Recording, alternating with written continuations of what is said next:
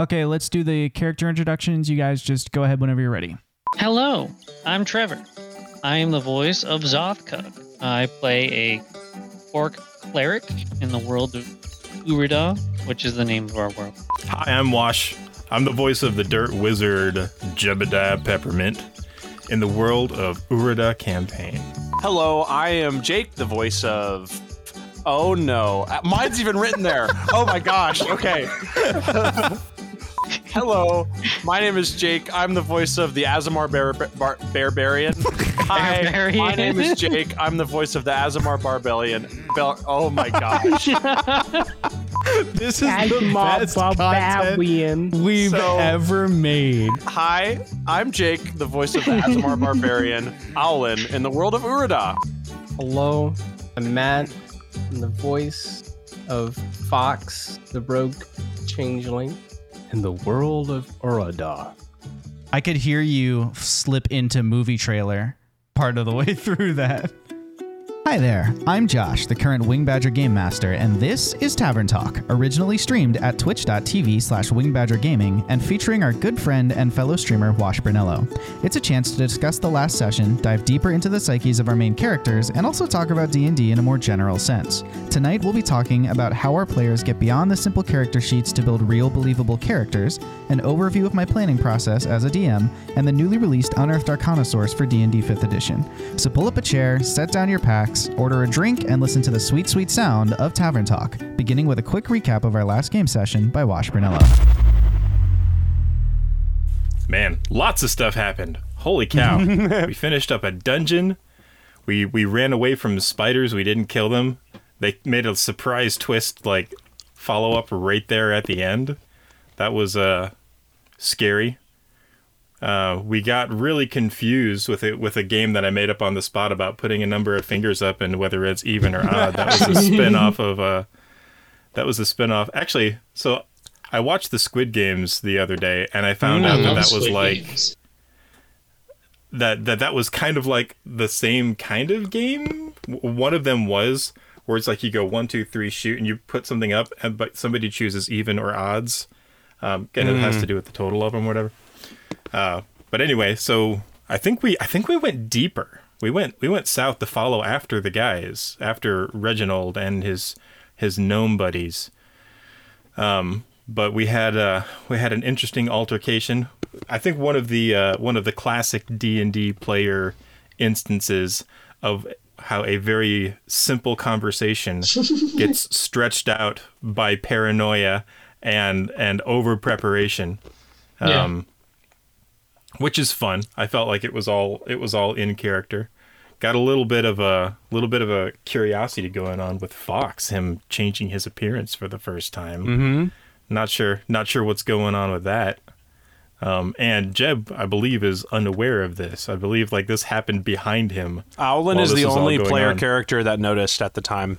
Pretty sure Zoth knows he can do that. No, Zoth already knows, yeah. Well, yeah, because they have a prior connection. Yeah. I'm totally cool with like, I love it when my characters don't know what's going on, but I know what's going on. Dramatic irony. I love it when you've got like some limitations like that to work around. It's makes it super fun. I think it's so interesting that you love the pressure of not metagaming. I think maybe that comes from a little bit of DMing. Because like I have to not metagame when I DM, otherwise, you know, the ancient black dragon is like, I know what your armor class is. Can you imagine, like Bilbo is up there, Smog is like, I can smell your AC. Yeah, that sounds. Oh, okay, that sounds like a really good idea for like some sort of like fantasy, like sort of like meta comedy thing where it's like a character, like kind of like Free Guy, but in D&D, which like a character realizes they're in a video game. And then, anyway. Smog rears up to use his breath and Bilbo's like, you've used your breath weapon. You didn't roll to recharge. Mm-hmm. Yeah, exactly. So there's I don't know the guy personally, but a friend of mine was telling me that a campaign of a friend of Wow, that was a really big, fun setup. A friend of a friend. There's a campaign out there where this DM, in his world, gnomes break the fourth wall. There's just something about gnomes and their magical nature, and they will like talk to the players, and they will do things like move off of the battle map and like onto players' character sheets. And see, like, the minis will move onto them and, like, see what's on their character sheets and then move back. And because they're just, like, completely aware that it is a game. But That's they're the only awesome. race. Yeah, it's pretty wild. That's amazing. That's interesting. There was a concept similar to that was in a campaign that I co-DM'd, where we added a cleric domain that was like the idea of like their god is Gygax, and so they like their whole thing is like they worship the great 20-sided die that decide the fate of every decision they make. You know what I mean? Like it's like, yeah, it was fun. That is fun. Matt never did get popcorned. I was just about to say, so our story though. Well, we kind of concluded, so yeah. Well, Popcorn to Matt. Boop. So I guess I could just put Fox's spin on things, since we kind of went over and kind of just put it in a lot neater bow. So we be looking for some magical stuff. Fox don't care. He does not want to be home. And Zoth, you know, annoying as he is, he's someone to follow. You know, he looks like he can handle himself. So we fall into a cavern. Crazy stuff happens. There's some fungi, there's some bad fungi, there's some spiders, there's Not touching once have we run moments into with a lock bad picking. No, never. Touching moments with lock picking, touching moments with dead grandpas, and boomsticks, or Boomsticks. wonder blusses. You know, and then some Reginald character and some paranoia drawn out scenario is correct about that. And it turns out Reginald was looking for somebody completely unrelated. We don't know who in the world that could be. no, Definitely idea. wasn't Fox or No, any that's- other name that Fox could be going by. Nope. So we just left him. We just let him go. We don't understand why the DM put him in. Definitely wasn't to mess with Fox in any way, shape, or form. And now Makes sense. we're going on a little travel. If I believe I remember correctly, did we decide to travel west? South. South. South. Which is like South. The place direction we're we trying to didn't get wanna away go. from, Matt. Yeah. Yeah, the direction I don't want to go. Alwyn doesn't want to go there either. He just didn't understand the odd and even hand thing. And so, like, literally put up the wrong number on his fingers. And then Jeb was like, okay, we're going south. And I literally jokingly at the end of last session said, we're going to start next session with Alwyn suggesting we go north instead. Well, Well, that if was you go the thing. south, Is like we had None this of us big are making a spider decision. looming over us, temporarily pacified. Jeb was just like, "This is not the time for another debate, guys. We need to we either need to move north or we need to move south." hey, watch. The spider has a name. Reggie Yeah, Fils-Aimé, Reggie. former president of Nintendo of America. Yeah. Yeah. Reggie. I definitely didn't accidentally make up the same NPC name for two characters in a row. I didn't expect to have to name the spider at all. No, it's So- two different names, Reggie and Reginald. That's right. Completely different. Yeah. He was very hungry. This also is a great segue into a little bit of a vibe check. How are our characters feeling at this moment, at the end of the session? And I'll go on behalf of the Myconid adult who is traveling with the group now. Is feeling tentatively excited. I mean, at this very moment, he's unconscious because he just strenuously made pacified a spider that was attacking you. But is tentatively excited to see the world, but he's also nervous that he's like, I don't know what I got myself into with this group. You know, like they seem less and less competent the more time I spend with them. And there's a lot of like sarcasm and arguing, and like in his path to enlightenment, he's like, we all need to coexist, peacefully with each other, and he's not sure how to handle that. So I think it's a big growth opportunity for to see that like conflict can be healthy, and like sometimes a group has to come to a collective decision. So that's kind of where he is right now. This is a reminder. We named him. Yeah, there's Grunt, but we also named this man. Not Grunt, Groot. That's true. And I am Grunt, and he was named by you guys. Yes. Yeah, the Myconid. Wash specifically. I completely own that, and I have no regrets whatsoever. And since you have no regrets, why don't you tell us how Jebediah is feeling next? How's Jebediah feeling? Let's see. A lot's happened. A lot has happened. I mean, like in a single day, he accomplished his goal of finding the magical implements of his grandfather. He found that his grandpa died. Unfortunately, had to do like a quick burial rather than give him the proper rites and everything before we got smoked out by the spiders. I feel like he's like satisfied with his companions right now. Like I don't think he's going to sign any contract on the dotted line to be a part of an adventuring party quite yet. Can definitely get there, but he feels like he feels like they're good folk. He feels like out of all of the weird circumstances of people that you could run into in a cave underground, none of these guys are stinkers. Like none of these guys are like a disaster waiting to happen. And he feels like they're really good folk. Nice. He's probably going to spend a little bit more time with Owlin and with Zothka, because he hasn't really gotten to spend too much time with them. He's kind of had a couple heart-to-hearts with Fox, and feels like he's got a pretty good beat on him. But also, he kind of doesn't know what to do. Like right now, it's more of like getting out of here to safety so he can start tinkering with his stuff and putting his stuff to the test. The next long rest we get is he's probably not going to get much rest. He's going to be, tinkering with this stuff into the wee hours of the night, trying to figure out the ins and outs of it. Yeah, that definitely is. That's the stuff, man. That's the feels. Like I think he's had the most happen to him out of all the people in the group in this first dungeon. Like I think he's undergone the most. Just because definitely. Of like the discovery of his grandfather and sort of like the quest ending in a way that he maybe didn't expect. Like his journey is almost beginning on the heels of another journey ending. Whereas I feel like everyone else is kind of like they're starting an adventure, but they're not also concluding one.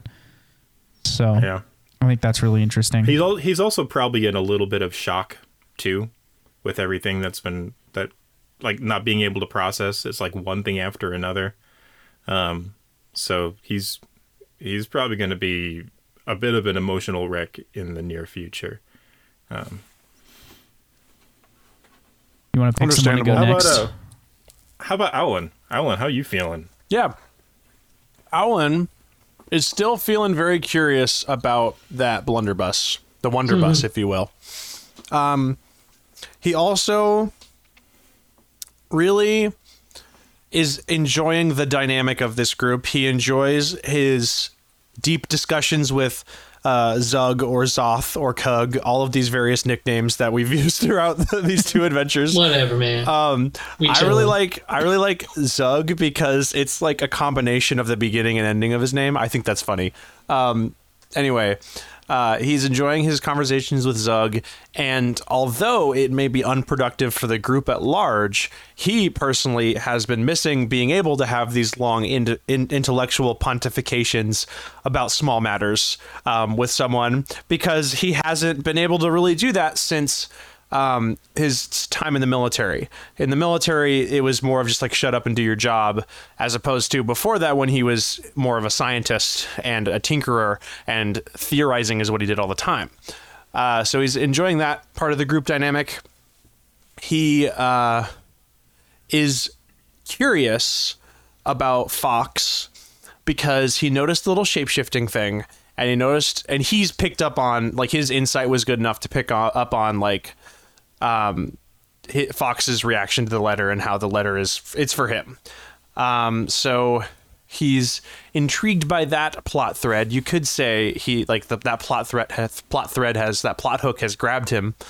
But he is liking the direction that this group is going and thinks that they're on to something that has to do with his goal with bringing magic back into the world, especially, this whole crescendo thing too, being super interesting.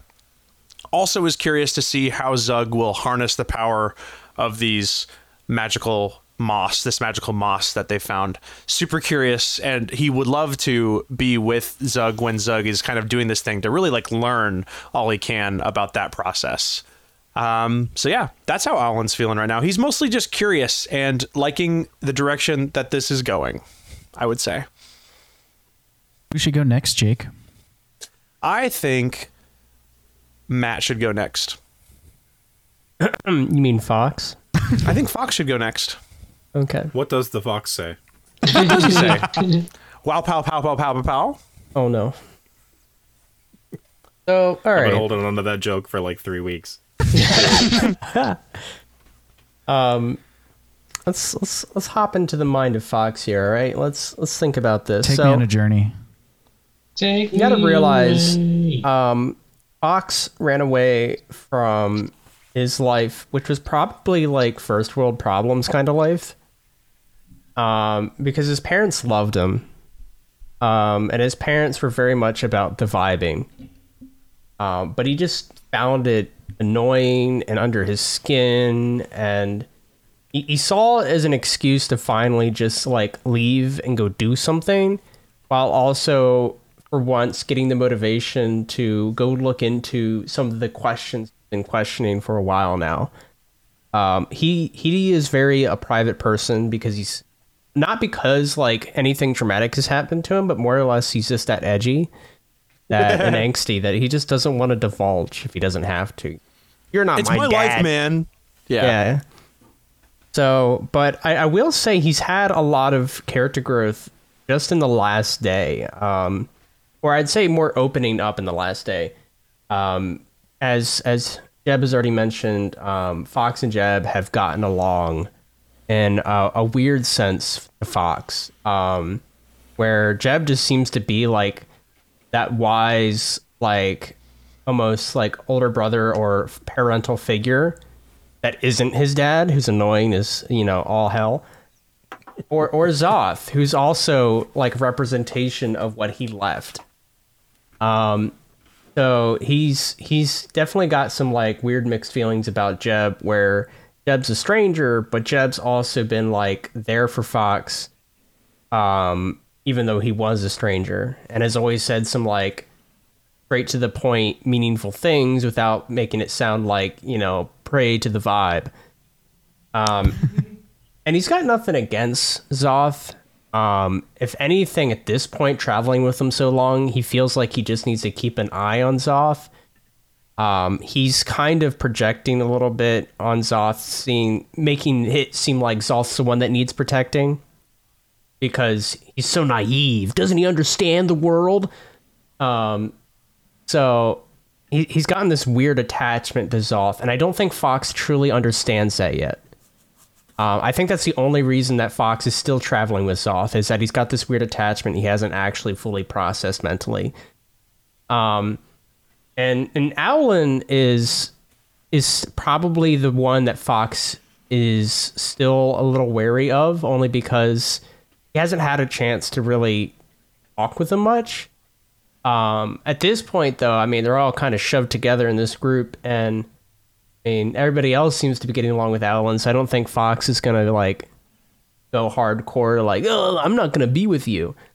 But it's definitely going to be a little more guarded towards Alan, especially because I think Alan did give a knowing wink or something, a knowing look. So Fox 100% knows that Alan knows something, and Fox does not like that, because Fox did not tell Alan that he was allowed to know something about Fox. So that's definitely going to put him on guard. But but he's actually, I'm not sure if anybody knows this, and so I don't metagame, but he's actually looking for information. I'm pretty sure most of you already know this anyway, but in case you forgot, he's looking for information on a childhood friend. Him running away, this was his great moment to finally like look into this problem that's been itching him for a while, and perhaps that's part of the why he's angst. You know? He doesn't know. He's not a therapist, you know? But that's basically what he's trying to take this as, an excuse to look for information passively, because he doesn't know how to look for it actively. You know, he's a little young, doesn't know what he's doing. And this is just a great opportunity to try to learn as much as he can about the world. And he, correct me if I'm wrong, he ran away when the magic vanished, right? 2 years ago. He was like, okay, well, if the world's already in shambles, I'm just going to get out of here and find my own way. Is that right? Yeah. Okay. It was like a triggering moment of like, you realize you're in the cool zone, right? Kind of like you realize like there's about to be a civil war in your country. Are you just going to sit there and be like, well, I'm going to go to school, learn about, you know, ancient history and not ignore it? No, he's going to go out there and figure out what's going on. He's going to pick a side, you know? Is his arc going to be like Fox's coming of age story? I definitely feel like that's... So the way I like to roleplay this, right, is I chose this character and I flesh them out the more I play them. I had no arc in mind, no character development in mind, but the more I play him, I definitely think that's what he's coming into, is this coming of age story of him trying to understand the things around him while also finding his place in the world. Yeah, he's trying to find his place in the world.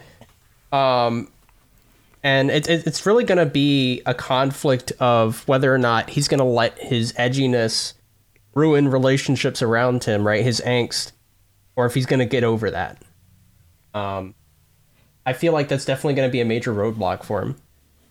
And I'm excited to see that. I know that sounds weird. I'm the one who's playing that character. I'm excited to see what happens to him. I don't think that's weird at all, because you're playing that character by taking on the role of the character. So you don't know how it's going to end. You know, like, who's going to go through it. And so you're basically getting to go through the journey with him. Sure. And I think that's a great way to explain it. I feel like some people don't understand that right away if they haven't played D&D, or they just haven't like gone full into the role play before. Is that I find a lot of fun in just trying to embrace the character and let the character make the decisions for me. Obviously, you got to like peek under the curtain occasionally when you're like, you realize, you know, meta-wise, like, yeah, we're taking too long here. Or, you know, we gotta move things along, and or like, you know, certain things have to happen. But I still try to keep it in character, because that's where I have a lot of fun with D&D. It's not the dice rolling, not the combat, but the character growth and the character development, and just seeing what characters do in situations thrown at them. And I'm there to kind of be a part of that ride. So I just got way into it's No, that's good. That's why we're here. Vibes, man. But The you know, vibes. speaking of the one that Fox thinks is naive and needs protecting, how's Zothkug feeling? I know he's probably vibing. He is definitely vibing, but he's cool and calm on the outside, but like internally, part of him is like super nervous and anxious right now, because he has this magical moss that the Myconids are trying to protect. And so he's trying to figure out how because his initial plan was like, oh, he could like crush it up and eat it, or you could smoke it, like different things you do with plants. But like when options, yeah, when this came up as like a thing that could happen, like a potential thing, like someone's like, you're gonna smoke this, and then the Myconids got super defensive, and Zoth saw that, and he's like, well, if he goes along with and tells them the truth ish, like because like he wasn't gonna do anything if they didn't want him to. But like with them getting so angry, you know, he's like, oh, well, how am I gonna sort of harvest this without offending? Yeah. And so that's like his primary concern right now. But he also loves you because like he just took out that spider, man. And they sort of like worship and follow him, and he likes that. Exactly. And so he's having a lot of fun, especially like in instructing sort of on the vibes and everything. I think he definitely takes a liking to Alan because Alan is like questioning, curious. Um, so Zoth is like, oh man, this guy's great. Which I guess will come up, I guess, in the future if there's ever a scuffle between Fox and Alan. Like Zoth's, I guess, testimony might play a factor in that. And then obviously when the magic went out, Zoth was like super freaked out about it. And like there's a civil war between his people and the humans, and he doesn't want that to happen. He just wants everyone to be chill. And so when he heard about Fox just taking off, he's like, that's a good idea. I can solve this problem and, get everyone chill. Like magic comes back on, everyone will be chill. We can solve this conflict.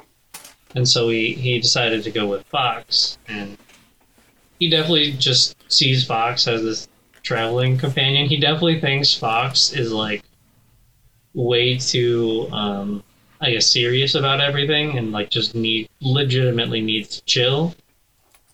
But like Zoth knows that Fox doesn't like this stuff, so he tries his best to sort of just let Fox be, especially after so long like traveling together. Like probably at the start it was much more annoying. He was much more annoying about it, and then over time he's like, all right, you do you, I'll do me. We'll hang out, we'll be cool. But it still happens, and Zoth just wants Fox to chill more. And then I think Zoth finds like Jeb really interesting, but they haven't had like real conversations yet. But like interesting from a species standpoint, like he's never seen any of your kind. So it's like, whoa, man, that's so cool. You can do all this stuff that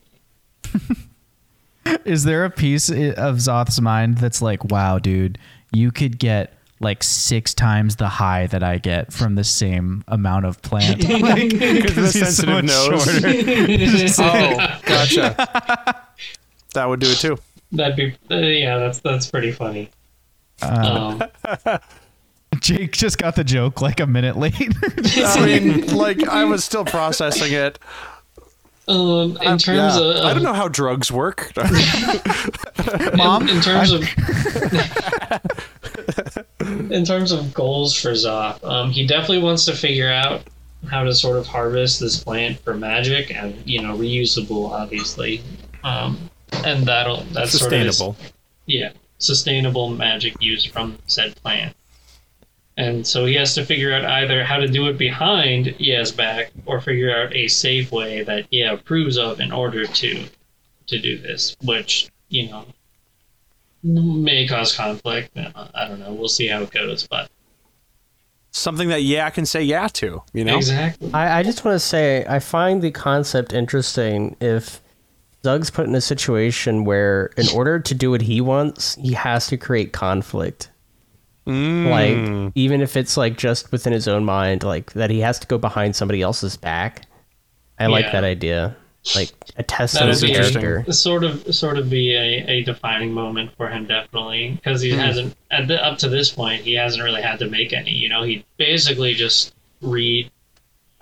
Since he couldn't do anything super physical, he's the runt of the orcs. He just sort of cowered in the church. If you can call whatever if they have churches, in a traditional sense, but sort of cower in the church and just read all day about with whatever books they had in their village. Because despite his chill and vibing nature, he does like to learn and read and everything. That's vibing. I think learning and reading is definitely a vibe. Yeah. Definitely.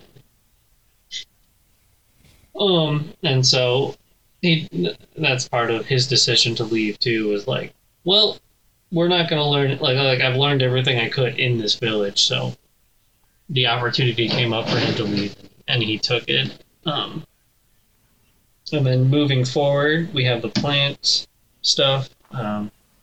He wants to continue teaching and lecturing about vibing and his religion. The religion of the vibe. Yeah. I think it'd be fun to flesh out more of like technical stuff about the religion, like maybe write some like commandments or something for it. Yeah. It's funny that you mentioned that. I was thinking of starting the next actual campaign session with an excerpt from the legit holy texts. Like just Yes. like an excerpt from the sermon of blah, just like a little like a Yeah. because it seems The like legit Kelnor, soul The text. Book of Armaments. yeah, Kelnor Yes. seems to be like currently the most deeply ingrained deity, like in this phase of the world, and in Yeah. your 4 characters, Kelnor seems to be the one that's like right at the tip of everyone's tongue. Like, we haven't really gotten into Oara or Zanir or Gamteus yet. So I think Well, it it'd be makes fun sense to like, because, there was the promise of the great celebration right before Magic left. That's You know what I true. mean? So it was like literally Magic left right before Kelnor's like prophet was going to come back to the surface. That's true. And like that's like huge. So that would make sense. yeah, that totally, yeah, I'm here for it. He's definitely waiting for the great celebration. What was that Like- called again? Matt, do you remember? It was the month of Mellow, right? The month And of it I think it was the Mellow. month of Yeah. Mellow, And it yeah. ended with the Day of Good Vibes, Yep. There you or go. the Feast of Good Vibes, maybe. Yeah. It So was Zob- it was a time. I'd have to look back at our. Did we recorded that, right? I have to look back to remember we streamed it, exactly. bud. We have a whole spreadsheet of everything that happened. It's also on YouTube. So Yeah. Yeah. This is a meta game kind of observation. I think it's cool that Matt embodied a deity so well, and now is role playing a character whose whole shtick is that they're tired of that deity, and he's Yeah. doing that really well too. I think that's really fun. I didn't even think about that. Matt, were you just like so upset with yourself at the end of the first like world building sessions? No, I had a lot of fun with that, and I'm actually secretly loving that he got adopted so hardcore into the campaign currently. And I gotta say, I thought it was. I think it adds a little. It'd be a little boring if everyone was just like, "Yeah, he's a cool guy." I mean, like, come on, how is he not? So I had to find a reason to not make him a cool guy, and I thought, putting that into my character like kind of adds that little bit of conflict, adds that little bit of spice. I dig There's it. got to be people who hate it. Gotta be. Nobody likes the guy who seemingly doesn't take anything seriously. Like, dude, chill, man. Like, bruh, like, my crops is burned down, and they're just like, be all right, man. The smoke. Yeah. And Breathe then it in. you just get more angry. Like, I feel like that is the embodiment of how Fox feels. Yeah. So unpacking this a little bit more, if I may ask, why did you guys choose the character that you chose? Like, what drove you to pick the race and class that you picked? I can go first, I guess. I Yeah, go. chose Azamar because I thought it would be fun to play for a character from a society that I thought was really interesting, which I guess it's kind of probably a little bit like tooting my own horn to say because I created the E2 civilization, but I thought that like that would be fun to play something from there. I had also never played an Azamar before. I chose Barbarian because I liked the contrast of like the idea of the warrior scientist of like, this is what I'm good at and this is what I have done, but this is what I want to do. And I like multi-classing into characters like that in the future. I used to do in a previous campaign, I played a thief or a rogue whose whole thing was he wanted to change his ways and become a cleric. And so I like higher level multi-classed into cleric, and that was a really fun multi-class. So I enjoy playing characters like that, and Barbarian is just one of my personal favorite classes to play. And I figured I'm going to be playing a long form campaign. I might as well be classed into a class that I know I enjoy. So that was my thought process. What about you, Trevor? For me, class-wise, I sort of let everyone else pick and then sort of took the fill role. I've played pretty much every class to some extent, and I enjoyed them all. Like, honestly, I'm more for the role play and sort of the story and the plot than I am for like combat and everything. So it doesn't really matter what the class is to me. I've played them all. I played some more than others, but I really it doesn't matter to me what class I play. I will enjoy it regardless. And then when I was like brainstorming with, I think Josh about the race and sort of the story, because I wanted to know what I always try to tie my backstory into the specific world. Like I don't write a character and then fit it into the world. I like make the backstory based on the world that I'm in and where I start and how that goes. And so we were talking about where sort of the potential start would be, and then Matt joins the call, and sort of Matt has his character idea, and he like fleshes out like, what if we know each other, or no, we had the characters first. I forget how I chose orc or why. It was like, these are the races in this area. You have the humans and the orcs. I'm like, oh, well, that's interesting. I'll be an orc. I've played half orc before, and humans are like my default. Purely for a mechanical standpoint, they're pretty good because you can get a feat for free, basically. Technically speaking, all of us default to human. Yeah, true. Fair. So like, I'll be an orc. I've never been like a full orc. I've done half orc. And so I was part of the orc people, and I'm like, well, I'm an orc cleric. That's interesting. Very different sort of. Luckily with Tasha's, you can sort of fix the issues with playing an orc cleric. Wait, so Zothkog isn't a half orc? He's a full orc? He's a full orc. Interesting. I didn't realize that. I guess I'm just used to half orcs showing up in campaigns. Yeah. Interesting. Yep. He's an orc. Orc. Orc. So If he was a Pokemon, that's how he'd talk. I picked the orcs who are mainly followers of Kelnor, so that's sort of how the god came in, like which god I was gonna worship, basically. And then Matt and I, like Josh, wanted everyone to sort of have at least some connection, or like try to, when he proposed that. So Matt and I talked a lot about how that would, like the relationship between our two characters and how that started and developed over time. That's pretty Makes cool. sense. How about you, Watch? Mine was a bit of a journey, but the whole idea of a gun wizard, of a wizard that casts spells through some sort of gun-shaped implement of some kind, has been something that's been floating around in the back of my head. I've always liked I've never played a wizard, for one. And really? I've always never played a wizard. Nice. I always wanted to try one. I really like glass cannons. Yeah. Pun not intended with playing the gun wizard with a literal cannon. But so I had this idea of like reskinning classes where they were functionally the same, but that it would throw like a fresh take in world. They're things cosmetically different, but fundamentally the same. Right. But because I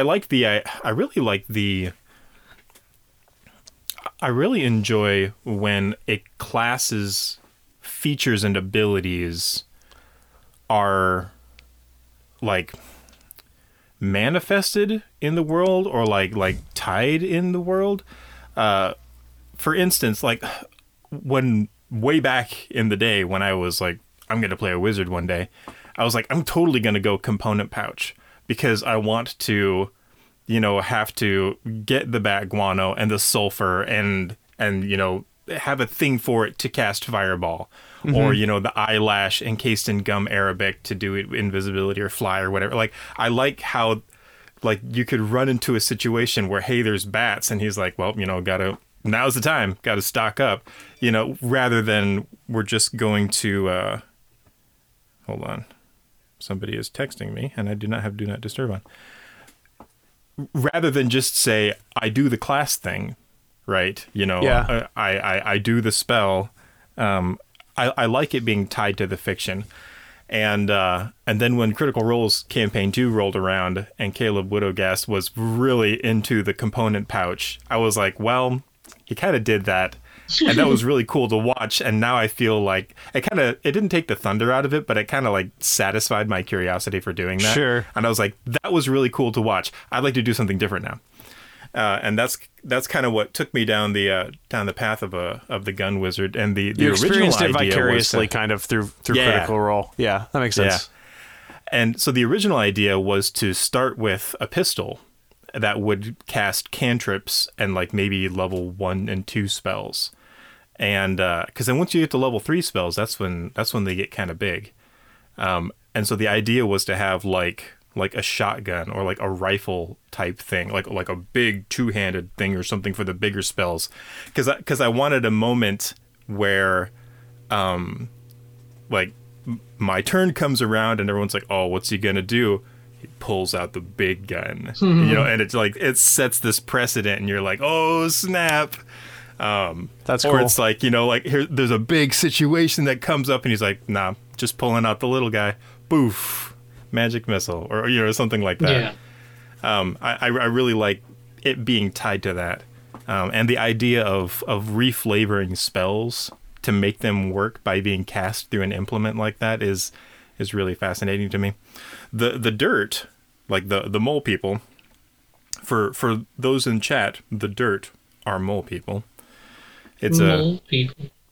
mole people. I was when we were building out the world, like there was a lot of really cool races. Like I really enjoyed the races that I created, like the essentially Gorons, the Hematetians and the man, I forget what their wood cousins are called. But then like the Wheatlings, I was like, man, the Wheatlings are really neat. I could do something with that.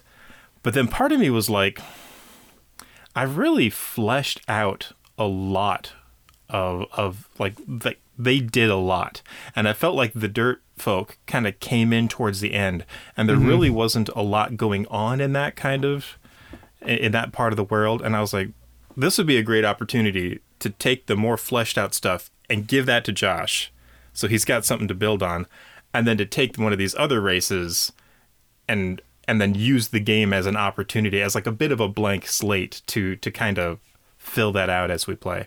Yeah. And I hope you don't mind me stepping on your creation of the dirt folk, Jake. I self-admitted in the last stream that I forgot they existed. In the last world building stream, I said, you may have noticed that I stopped doing anything with these people, and it's because I forgot. How does it feel to be a people forgotten by your own god? That's in the lore that's now. Gemini That's right there. canon in the lore. Literally Yeah, it God is. forsaken. Yeah. The god just forgot about their people. What It I is, like, and yeah, that's what happened. what Sorry, I go ahead. like about you playing a dirt folk wash is that I'm almost reverse world building, where I'm basing the rest of the dirt folk off of my impression of Jebediah. Like we haven't, because we know that their civilization fell apart.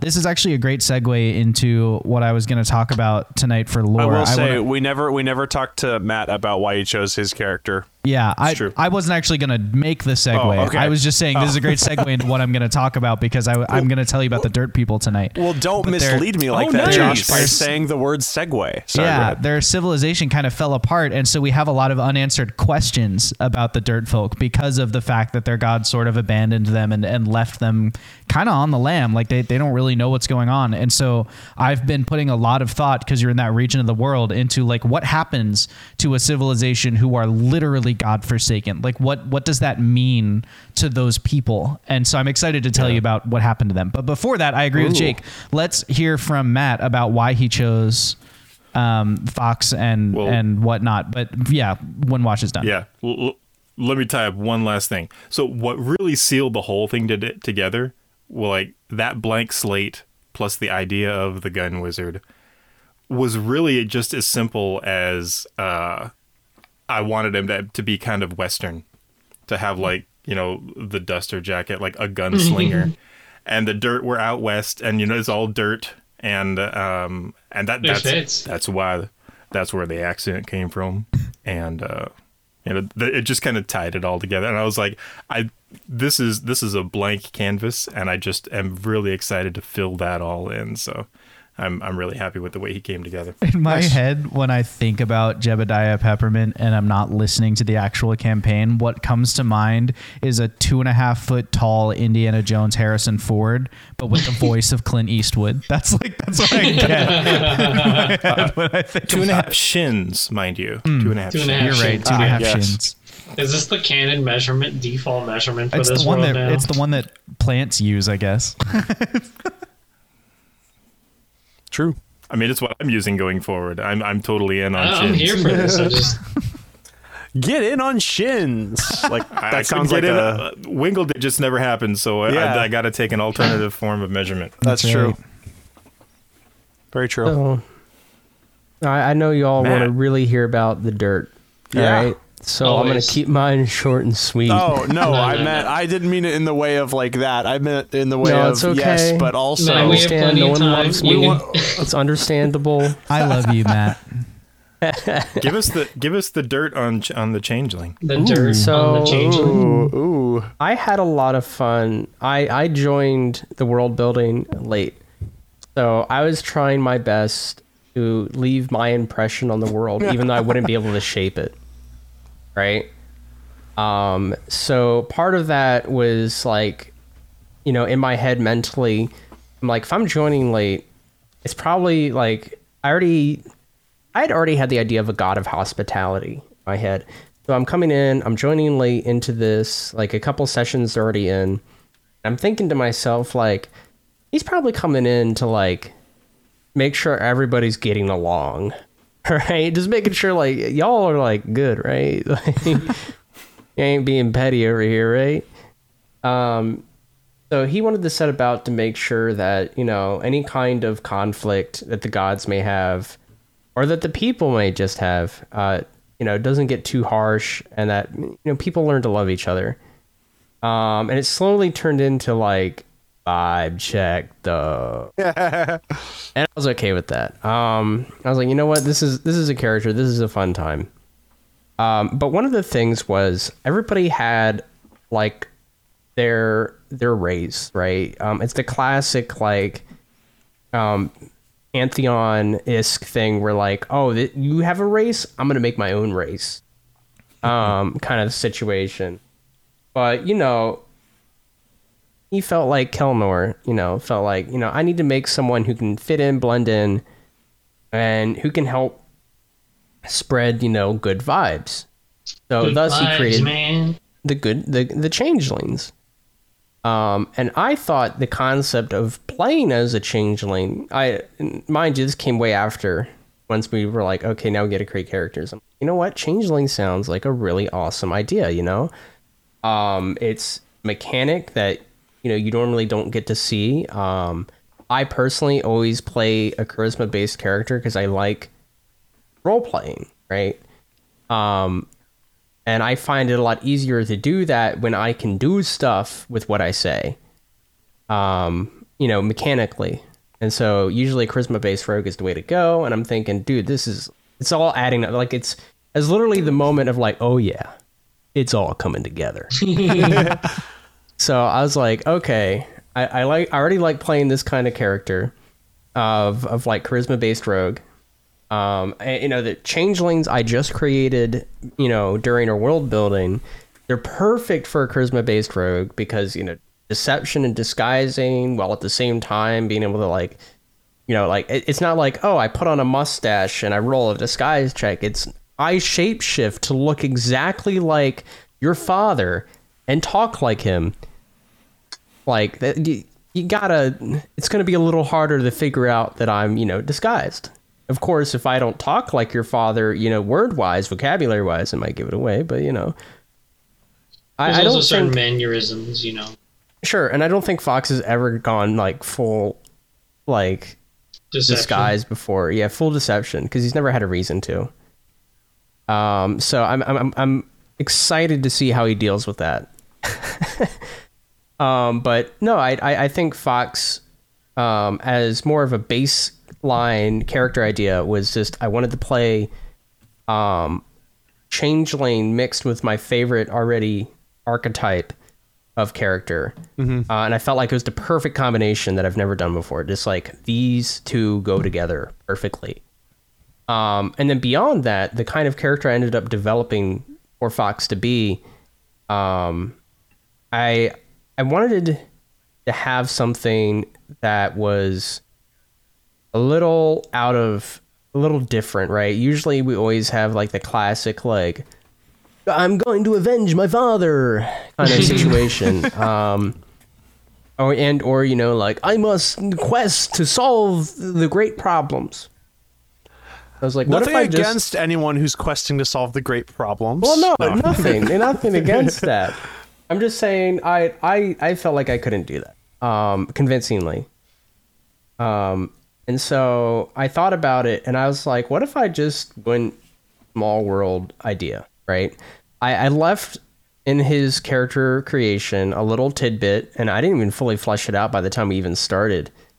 I left a little like plot hook that could get him going places, which was his childhood friend who is a mermaid. They got separated. You know, there was right before magic went wonky. They got separated before that. There was an issue with the family, and they ended up having to leave. And they kind of left on uncertain terms. And she kind of just disappeared, right? It wasn't that they were just like, hey, I'm moving to Nebraska. Goodbye. Not that anybody's ever done that. Wrong I feel with personally moving to called out by that Nebraska. statement. Someone who moved to Nebraska our third year in college.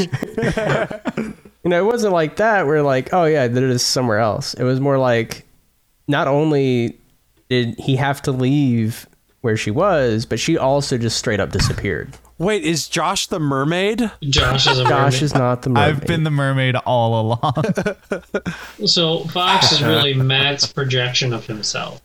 Oh my goodness, guys. And wow, dang, crazy. Yep. You figured me. I didn't know we were on uncertain terms before I moved, man. We could be friends. I'm an angsty 16-year-old at heart. How'd you know? So yeah, no, that's his whole thing. So I thought, you know, that's a little deeper plot hook, right? That means a little bit something. But I thought for the most part, like, what if I just go small world, right? He doesn't have anything crazy. He just wants to go, and it's over something petty and stupid. And it doesn't even make that much sense. Looking for an excuse to leave. Yeah, the irony is, like, you can see that with a lot of people who grow up in very religious families and they don't like it, right? Where they kind of like rebel against that. But the irony is, this whole religion that Kelnor's around is just all about like just loving people and letting people be people. So the irony is, his parents are constantly like, "It's fine, man, chill." So he's like, that's a tough thing to rebel against, because because it's like, I've heard my friend who has liberal parents describe how sometimes that can be frustrating, because they're just like, yeah, like, sure, like, you do you figure it out, and they're like, no, you're supposed to be mad at me, like, there's conflict, you know, it's just like, they're just like, no, like, yeah, like, you'll figure it out. We've been there. You're supposed to tell me it's a phase, Mom. Yeah, exactly. Like, so I definitely say I am channeling a little bit of that when I was younger, because I definitely had the same exact thing happen. Where my mother, I love her to death, is so like just great Supporting. of a person, so supporting that I like, if I did anything, it's just like, wow, I'm proud of you, and I'm like, you're not. Can I do anything to upset you? But I never tried that hard either, because like that, you know, that's a whole personal story. Yeah, so I never really got to feel that. So I'm feeling like I get the channel for funsies, right? Like that kind of vibe of like, oh, I'm frustrated because nobody actually thinks I'm rebelling. I want to rebel. You want I think it's there to be hilarious. conflict and are looking for it and just aren't getting it. Exactly. Is Fox like secretly a bard? Is he like, I need to experience pain to create art, and no one is inflicting pain on me? I definitely feel like he's like, it's like one of those deep incented things where like he doesn't want to feel pain, but he wants to feel pain, and he's all confused about it, and he just wants to feel like he's doing something. And Bard but everybody's just multi-class agreeing maybe in the with you. future, maybe. I don't know. Yeah. Well, never know. You know. I mean, the door's open, yeah, depending on how his character progresses and everything. Yeah. I definitely, when I was originally when I had received your character concepts and was taking them to my sort of prep process for the campaign, it was the hardest to figure out how I was going to challenge Fox's beliefs because of the fact that he's like focusing on like small world issues. And normally as the DM, you try and present people with big world issues and then let small world issues pop up along the way. And so it really helped me to like think about the game in a different sense to have a character like that to prep for. So thanks for that. Oh, That's cool. Great. The irony is like it's happening very organically. Yeah. Like a lot of the conflicts and little bit of growth he's already had, I feel like is not planned at all. Well, he just needed to have an honest conversation with someone who wasn't chill out, man. Yeah, Zug. Yeah. Somebody who is down to earth, you know. Literally. Well, down to Urida anyway. Yeah. But yeah, no, it's I think it's a fun character to play. And I feel like he's a little bit more relatable in that sense. Obviously, I'm playing it up a little too extreme, so I hope to God nobody can be like, yeah, I feel exactly like that constantly. I'm like, well, I feel bad for you, man. Hopefully you can find a Jeb in your life. But Everyone needs a Jeb in their life. Yep. yeah, Jinx. right? My first girlfriend turned into the moon. That's rough, buddy. That's rough, buddy. I thought you were going to say your first girlfriend was Jeb, and I was going to be really confused. Jeb is totally a that's rough, buddy kind of guy. No, so yeah, that's what I'm liking. I'm liking the small world issues. He has a larger issue potentially, and I'm leaving that 100% open to the DM to figure out what happened there, right? Oh, I figured it out. So yeah, I'm sure it's gonna tie in to like a greater scheme, right? So I left that plot hook dangling because dangling. Because I knew like just being the angsty teenager Hallelujah. wouldn't be enough, right? Because if you're just an angsty teenager and like a couple sessions in, you slowly start to figure yourself out, like then you're just like a character, like whose arc is mostly completed and is just there. And unless I create a new arc for him to undergo, like I'm the character who gets killed off at that point. If there was an author writing this book, right? Yeah. You Or know, you if the just move into another arc. Yeah, you true. there's a new character like a challenge to your character, and then you have to solve that. You know, like it's an ongoing process. Like none of us will ever just like if we figure out something about ourselves, there's still more to figure out. But I I feel don't know like about you, Trevor. I've actually figured out everything about myself. Oh, I'm sorry. So I'm sorry. Yeah, I didn't mean to presume. I definitely feel like I every character in a D&D campaign, right, should be undergoing a similar length arc, most likely, right? And well crafted. They tend to all tie together coincidentally or by chance or by purpose, right? Mm-hmm. And so I think just being angsty undercuts a lot of everybody else's arc. Where everybody else is like, you know, Doth is looking for this great, you know, magical artifact that is, you know, only told in myths now. And you know, and I'm already forgetting your name. Alan? Jake. Alan, yeah. I remember I'm Jake. it. Hi, how are you? Yeah. No. I remember Alan because when I heard of the Azamar, I thought they were bird people, and so I Yeah. think owl. Got it. For those of you listening Alan. at home, when Jake just reminded Matt that his name is Jake, his name is also written on the screen. Like, This is true. We're here on the live stream. Anyway, It's fine. Anyway. So, yeah, everybody's got this major depth. I do got to say, my favorite thing so far has been Jeb. Because I feel like he he's going through like a reverse process that everybody else is, right? Everybody else, and I've mentioned this already too, Wash. Everybody else is starting their like journey, right? Whereas technically Jeb, you could probably write a whole book on how he got to the beginning of the campaign. Right? He's a lone traveler. Hell, you could write an episodic thing about it, about all the things he ran into on his way to find his perfect title. You know, exactly. Sleeping on the River. Sleeping on the river. There you go. It is such a interesting concept that his journey has ended, but a new one is beginning. Chronicles. Yeah, the Jebediah Jebediah. The Jebediah English. Peppermint Chronicles. Yeah. Matt can speak English Chronicles. Tune in next time for Matt reads the dictionary any % speed run. Wait, how do you have Spoiler alert. 80% in the dictionary? Is that just one word? I suppose technically you're right. You just flip to a random word and I still can't read it, so I'm just like spending 30 minutes trying to pronounce it. Anyway. It starts with the A's. Done. That'd be a great subathon for us to do. A dictionary 100% completionist speed run. Oof. That sounds terrible. I think great might be the wrong word for that. Are you but, kidding? you know. People love to watch people suffer. If we just tell them every sub, we do another page. What we need is that the chess matches between Jake and Matt. Oh, true. Oh, yes. The That's a totally. deep 24-hour cut. chess stream. Wow, That is a deep cut. Dang. Wow. Throwback. Remember when Wash. we used to play Warzone? That was a thing. Sorry. Yeah. Anyway. Wash, I'm not sure if you know, but we did like a music video a while ago. And is that on YouTube still? That's on YouTube Yeah, still, it's right? on the YouTube? YouTube It's on channel. YouTube. Yeah. I can even send the link in the I chat. watched it.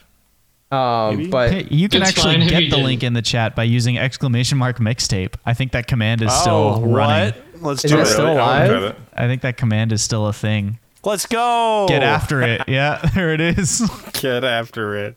Oh, amazing. yeah, no, that was a fun time. But it starts off with a spoof 24-hour chess live stream. Yeah. That was how we We all kicked off missed Hype it. Week, I think. We filmed yeah. that by Yep. when we kicked off Hype Week, and then it came out a couple Yep. days later. So So, that- Josh, yeah, back to the dirt. why did you choose to be DM? Ooh. So I actually do much prefer being the game master to being a player, because I think that of the DMs I've played with, and none of you have DM'd for me, so I can say this safely. So you can talk trash.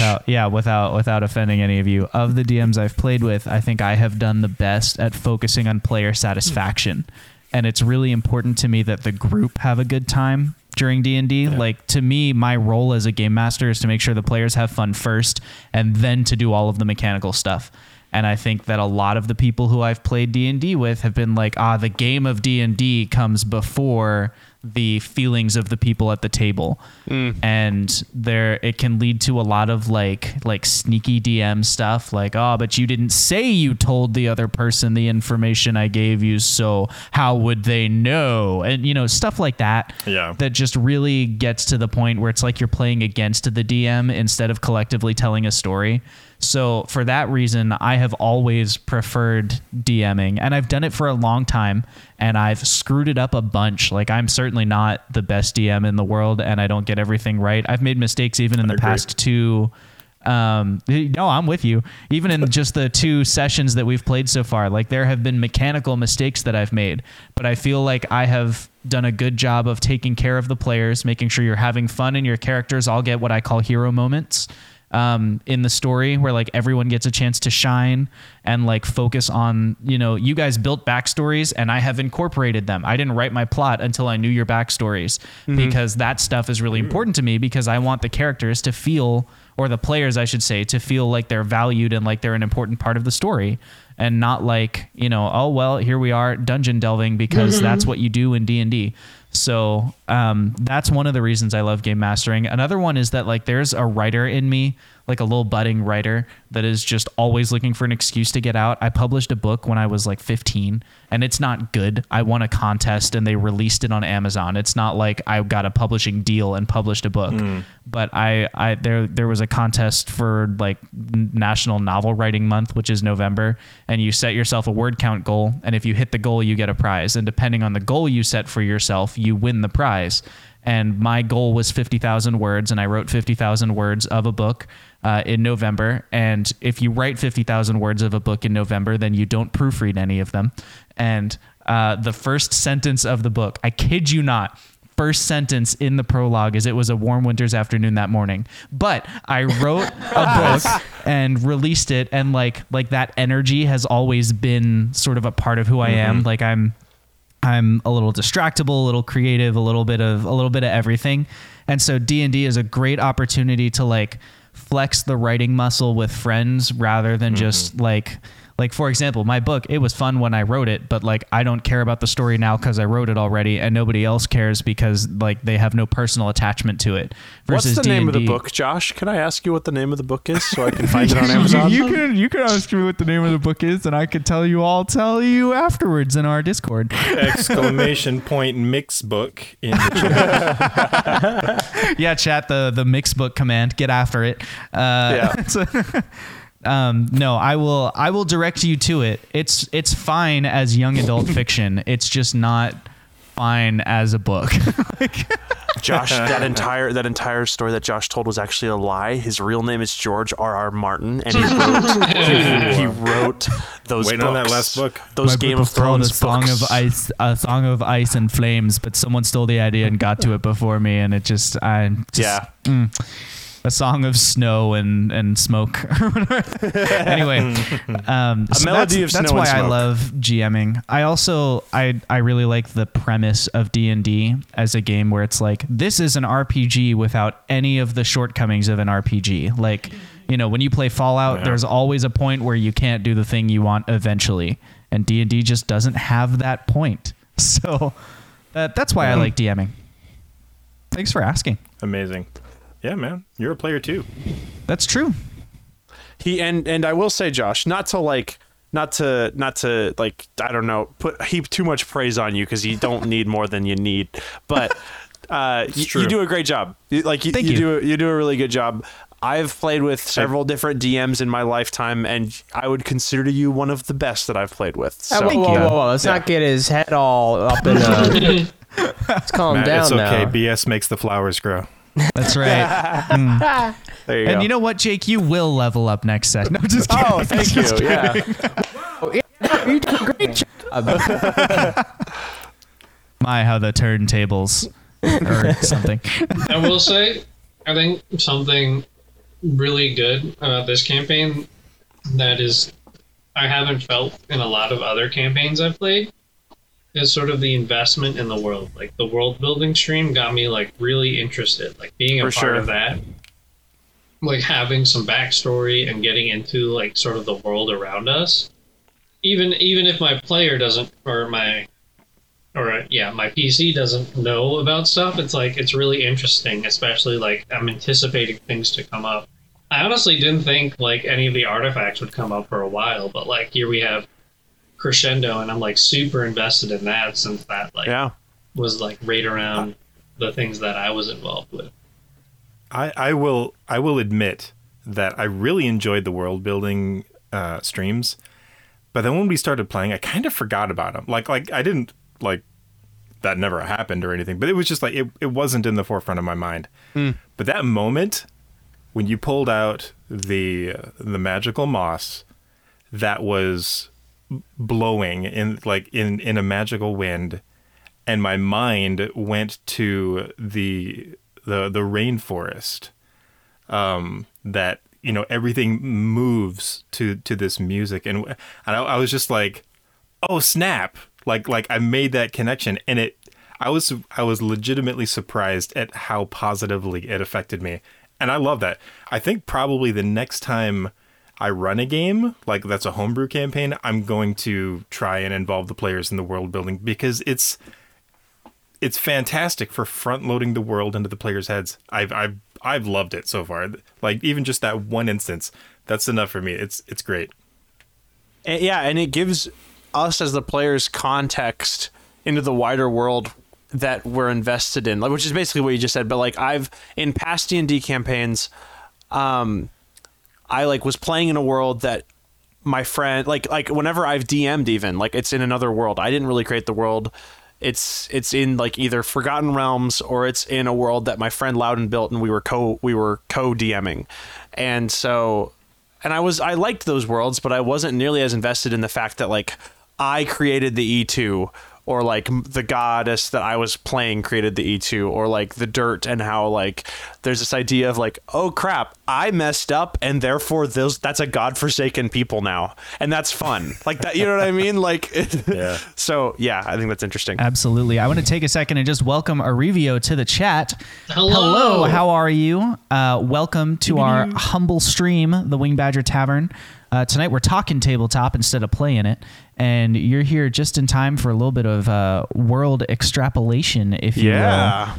If you guys are ready, maybe we can jump into some lore about the dirt people here. I'm ready. All right. I'm in that ready. case, I'm getting cozy. I'm nice. Snuggling in. Excellent. I'm ready here. I'm here. Love to hear that. Now I'm going to tell you the truth, chat. I did not look at this scene in OBS today. I just trusted that it would work like last time. So we're going to see if it looks right, but I'm going to click it. Yep. See that where it says no signal? That's because I didn't do my homework. So just give me one little second here. Come on, Josh. And I'm going to be better. I promise I'll be better for you. Okay. I just This is the song we play when Josh is fixing the stuff that he broke. There it is. I fixed it. Okay. You're looking at the map, chat, and that brings us right back in. Ari, still catching up with last week's campaign, loving it so far. We're so glad that you're enjoying yourself. And for any of you lurking or listening to, well, if you're listening to the podcast, you know it's a podcast. But for those of you who are lurking, if you are interested in catching up on what we've done so far, we are available on Spotify. We should be on Apple Podcasts, although I've heard there might be an issue with that. We're on Amazon. We should be everywhere you listen to podcasts.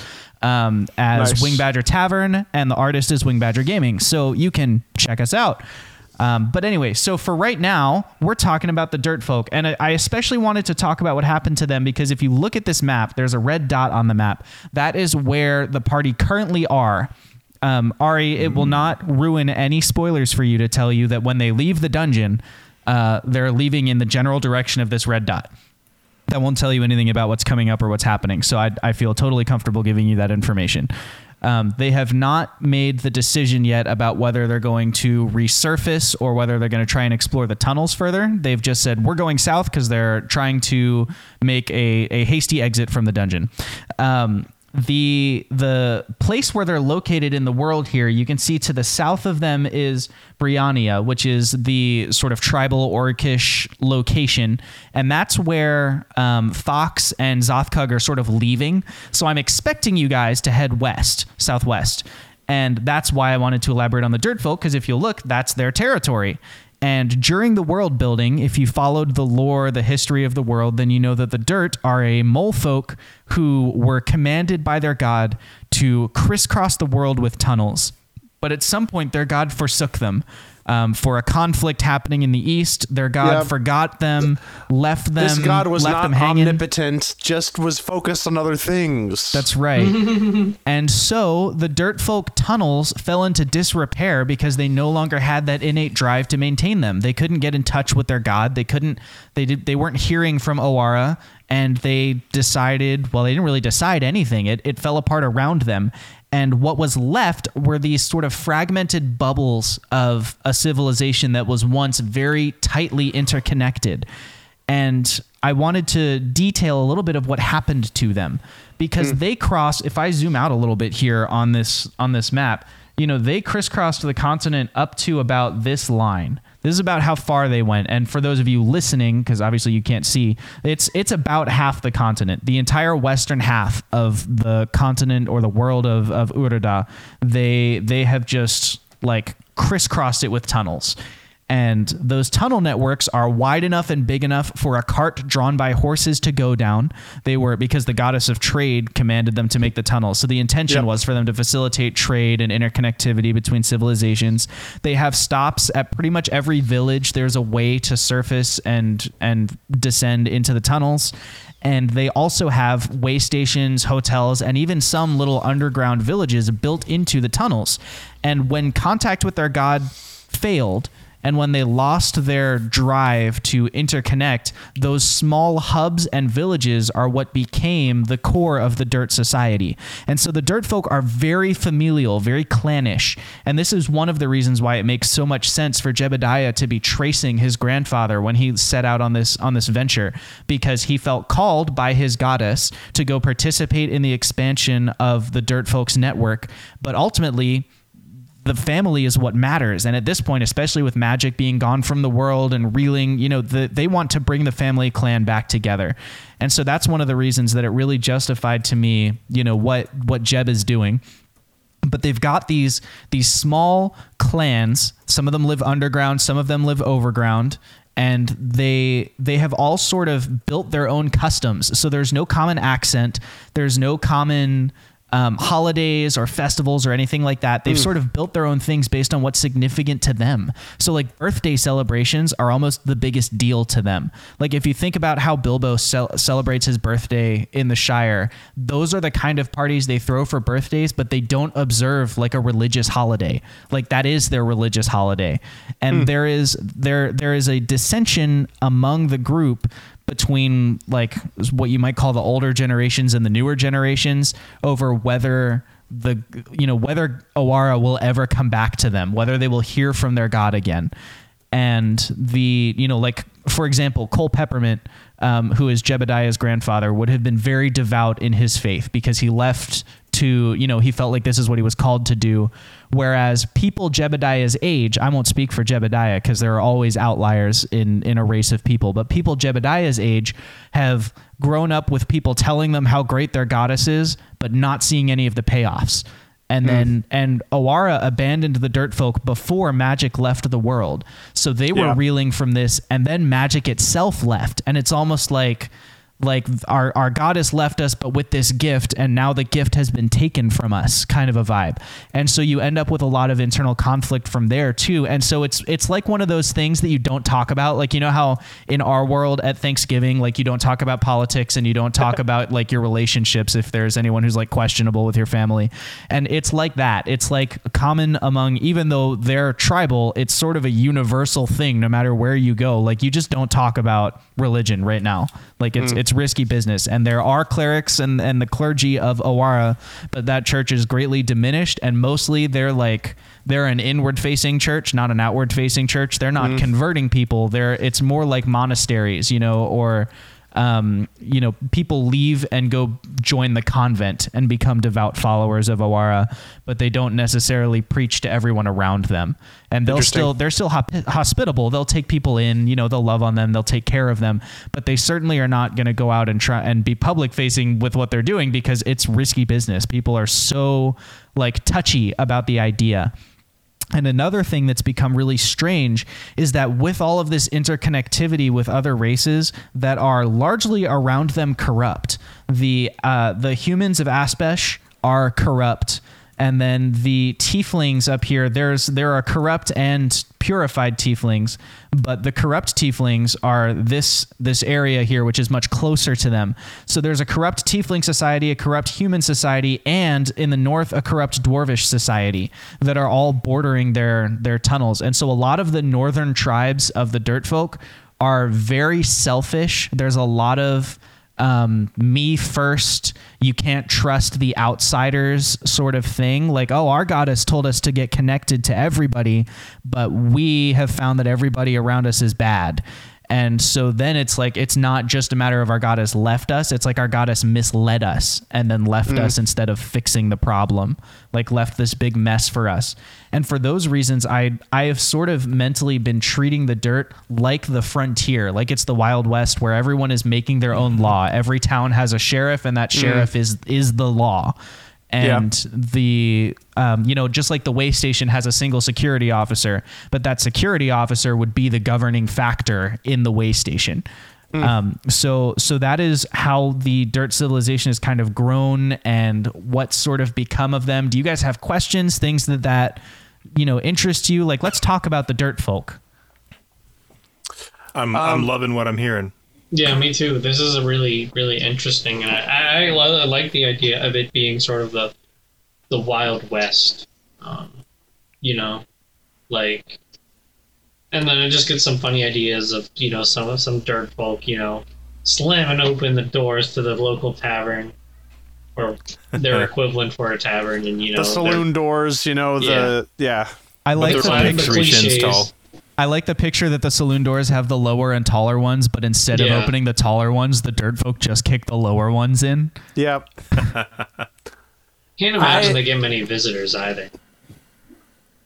Probably not. I wonder, you talked about the variance between like the variety of different law and different attitudes because they're also sequestered, like these, little societies within the dirt because of everything that happened. I wonder how different, like how much variety in things like cultural dress and accent and attitude. Like I'm just wondering, I'm imagining like, okay, northeastern dirt folk if they met like a southwestern dirt folk, like if like those two villages somehow met each other, like would there be some culture shock there? Like how like would they be surprised at how different those two things are? I think especially in terms of dress, there wouldn't be. And the reason is that we're only one generation into the me first mentality. So like the grandparents of the dirt folk, they're still dressing like a proper dirt folk should. Versus this mental shift is appearing in what we would call like our current millennials. That would be where this shift is happening for the dirt folk. It's like the current parents and then their kids, because the kids are sort of taking on the vibe of the parents. So you would see like the grandparents would be agreeing about lots of things while the kids are dueling in the streets, kind of a thing. Yeah. Okay. I also want to take a second for those of you listening at home to give you an idea of just the picture of the map here, because I know on an audio only podcast for us to say things like the Northwest means very little to you. Urida is a water surrounded continent. And then it's very clearly split in half and then thirds. And it's split in half by a mountain range, and then it's split in thirds by a couple of different natural barriers. But the western half or the western third, I should say, is walled off by the existence of what is labeled an acid corridor on the map. It's a perpetual storm of acid hail and rain that makes it really difficult to traverse. And it's created this river underneath of it that goes from one end to the other end of the continent, literally segmenting it into thirds, that's poisonous. It's full of this acid. And the dirt folk are one of the only civilizations living on the western side. The only two other civilizations that we know of are the tieflings, who are in the northwest, and the orcish clans in the southeast. And so when Jake is talking about the interaction between the northwest and the southeast, it's because those are the two civilizations that the dirt folk will have encountered on sort of their third of the world. Mm-hmm. There are still dirt folk as far east as the middle of the continent, but they're going to be more scattered and cut off because as the tunnels get further away from each other, they stop being quite the interconnected network of sort of highway streets, and they become more like interstates going from specific city to the next city just because of the distance that they're covering. So yeah, I do want to say... Do you count the Lone Dragon as its own civ? So there is the domain of an ice dragon, an elder ice dragon, Thraxenhau, but I would not call that a civilization. I would call that uncharted territory. So I do want to say two things. One, you say two civs, but I think you're clearly forgetting the giant seafaring spiders. That's true. They also exist up in the north, but they're kind of everywhere.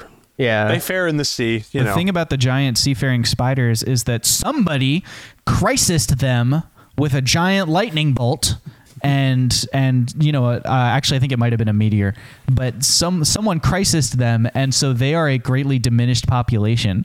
So it's more like a handful of giant beasts that like everyone else is smart enough not to attack, and the beasts are smart enough not to attack, and so they sort of have this tentative like, I'm not going to do anything unless you provoke me, Cold War kind of situation going on. But I agree with you. It's good to mention that the Northern Sea is home to giant seafaring spiders. So that's a thing. But also, they're only also, more on topic, I do want to say I find it kind of interesting because you say it's like the Wild West, right? But I want to say it's the opposite of the Wild West, because, and traditionally the Wild West was the United States being like, well, we got all this land, we need it developed. Hey, you over there, you're poor, you don't own land, you want land, go develop that for us, and so it became this it was a lawless place that civilization slowly grew into, right? By the way, quick little reference, Red Dead Redemption kind of follows that story about how civilization permeating and killing the Wild West, right? Because that is a natural trend of it. Where in this case, the Wild West came about because of the exact opposite. It is not a development of land. It is the undevelopment of land. It is the destruction of civilization and law and order that has created this Wild West scenario. And so I find that kind of interesting juxtaposed to what the Wild West actually was, which means this, unlike the Wild West in history, which was like this weird golden era of what we like to think about when we think Wild West. And even then it wasn't really that great. And it's a little exaggerated, played up, taller than... Romanticized. Yeah, it's romanticized. And it didn't last that long. I would like to think that this is the epitome of Wild West. This will actually live up to those, only because there is no force from outside making it better. No standardized governing body to influence them. Yeah, there's no United States government trying to develop the area. Nobody's there to develop it. If anything, they're just trying to survive from the fall of a government. If anything, it was almost like a theocracy that lost its theocracy, and everything was spread so thin that it just turns into this massively spread out collection of prairie towns. It's like each dirt community doesn't know about the other dirt communities. Like they're just like, we're us guys. Like they don't know. They don't have the Pony Express. Yeah, and so it's like the Covenant after the first 3 Halo games. Sorry, go ahead. To be clear, the dirt folk were expanding as a civilization through their tunnels. So they know that like other dirt folk exist and were expanding. They just have lost contact with them. As they lost their drive to make the tunnels, they also lost their drive to maintain them. And so there have been a lot of cave-ins and even the premise of our first 2 sessions here is that some tectonic movement, an earthquake opened up one of the tunnels that was previously like blocked from access. Yep. And so that's why you were able to explore it and find it in the state that it was. Because over the past, I think it's a couple hundred years. I don't remember exactly how long they've stopped expanding for right now, but it's been a while. And so it's been enough time for, those tunnels that are blocked off and that have fallen, they're like, in disrepair. And so there's some stuff that's like, relics of older civilizations, and the monsters have had time to move in. And, there's just been some stuff like that has filled up the space, but they know that the other civilizations exist. And there are, I imagine, although I can't say for sure, I'm just the DM, what do I know? But I imagine that in Tumbleweb, the capital city of the dirt folk, there are probably, schematics of what the tunnels should have been. Now, builders cut corners, sometimes literally when they're making tunnels, but there are schematics of what should have been. And that's, run into things unexpectedly. Maybe the dirt's like a lot tougher in a certain spot, so the tunnel never got finished because they just got too tired to keep digging through this rough material. You mean the stone? Because that's going to be a lot more clear than saying the dirt weren't tough enough for the tough dirt. You run into sediment. bedrock, impenetrable. Yeah, exactly. The Need a diamond sediment. pickaxe. Yeah. Yeah. Do they have diamond claws yet? Oh my gosh, Wash, do I have your permission to change the adjective for the dirt folk when they get nostalgic about something or whatever? Are they sedimental?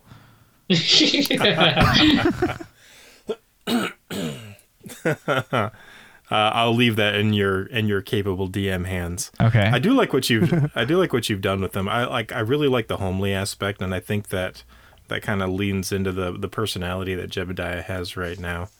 And I like how I'm interested to see if we bump into any dirt towns and the variety of cultures that have erupted from that. I think you did I think it's a good. I hope we run into more Myconids. No offense. Why would that I be will offensive? say, I don't He know. prefers It's- mushrooms over people. It's fine. Yeah, well, like instead of running into dirt people, running I into prefer mushrooms on pizza. I like mushrooms on pizza. ooh, Mushrooms I'm on pizza hungry are now. great. You want to order a pizza, man? I don't think I can at this. Can I? Maybe. It's only. I might it's order only. a pizza.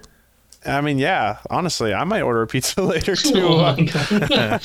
Look what you've That done, was Wash. joking. This is the story about Watch got all of us to separately order pizzas. As part of I own stock in pizza. In Pizza Co. Well, The only reason that all of those months ago when I painted that Wing Badger Mini was so that I could raise the stock prices of the pizza companies that I own. It's bye guys. See it was you. a deep play. It's my job. You could say he's out. completed his character arc. He literally For those of you listening in audio only, he literally just swung his chair out of the frame. It was like, bye, and just like rolled out. big brain play. Yeah. It was all a setup for him to increase his stock portfolio. Dang. It was my side hustle all along. Now, before I forget, I do want to bring up to ruin this joke by completely ignoring it. I do want to say before I forget, I do find it interesting that this whole concept that organically came up with the dirt folk and the tunneling and the fact that they lost contact with their god, that's the tunnels fell into repair and all this in the Wild West. It is literally created it's like the golden situation for dungeons. Yeah. You have all the tunnels. They're abandoned. So anyone could just move in and do whatever they want with them. You can add to them. Which I will say, originally, Josh complained that because the tunnels fell into disrepair, that they wouldn't be good dungeons. And I was like, Josh, I don't think you get it. This is your dungeon opportunity. And then he was like, oh, you're right. Yeah, because So- Mad Wizard could just move in, knowing knowing that But of course, we don't have wizards anymore currently, and I'm pretty sure a lot of them died. What are wizards? Yeah, do we remember that? You guys, it's only been 2 years since magic left the world. It's not like the all memory died. of magic has faded from existence. It's just that I'm saying it's as like gone. as people metagame. Do we remember the time we killed the wizards off? We You didn't know It what I'm was talking the wizards crisis. off. The wizards. You're talking about the order that Yeah. Wash formed, the Order of the Exalted Ring. Yeah, that who wasn't all lived the wizards. on one of the pillars. So okay, you poor audio only people. In the ocean to the south of Urida, between the main continent and the continent that the god Ko stole by ripping it off the landmass, there are 3 pillars that extend from the very bottom of the sea to the north tip of the world, 30 miles high, 30 miles wide, massive obelisks. And at the top lot of of each, shins. there is a different type of climate. One of them is very habitable, one of them is totally inhospitable, and one of them is just kind of cash. And casual for 30 miles high, you may have caught on, is space.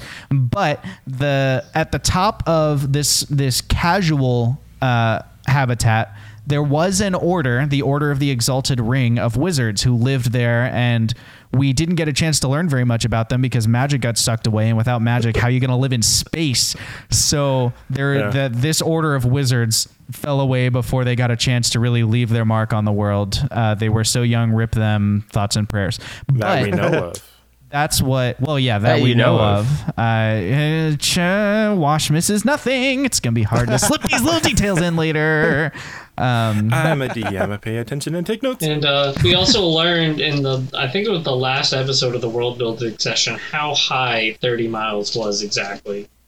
Yeah, I brought that up because I don't think anybody was like thinking about it. I'm like, guys, you realize like that isn't like, oh wow, we're up on the Andes. Like you're beyond that by a long shot. You're in space. That's a space elevator.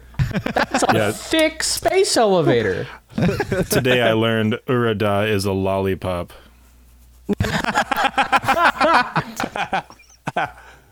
Perfect. So that's my little lore for the evening.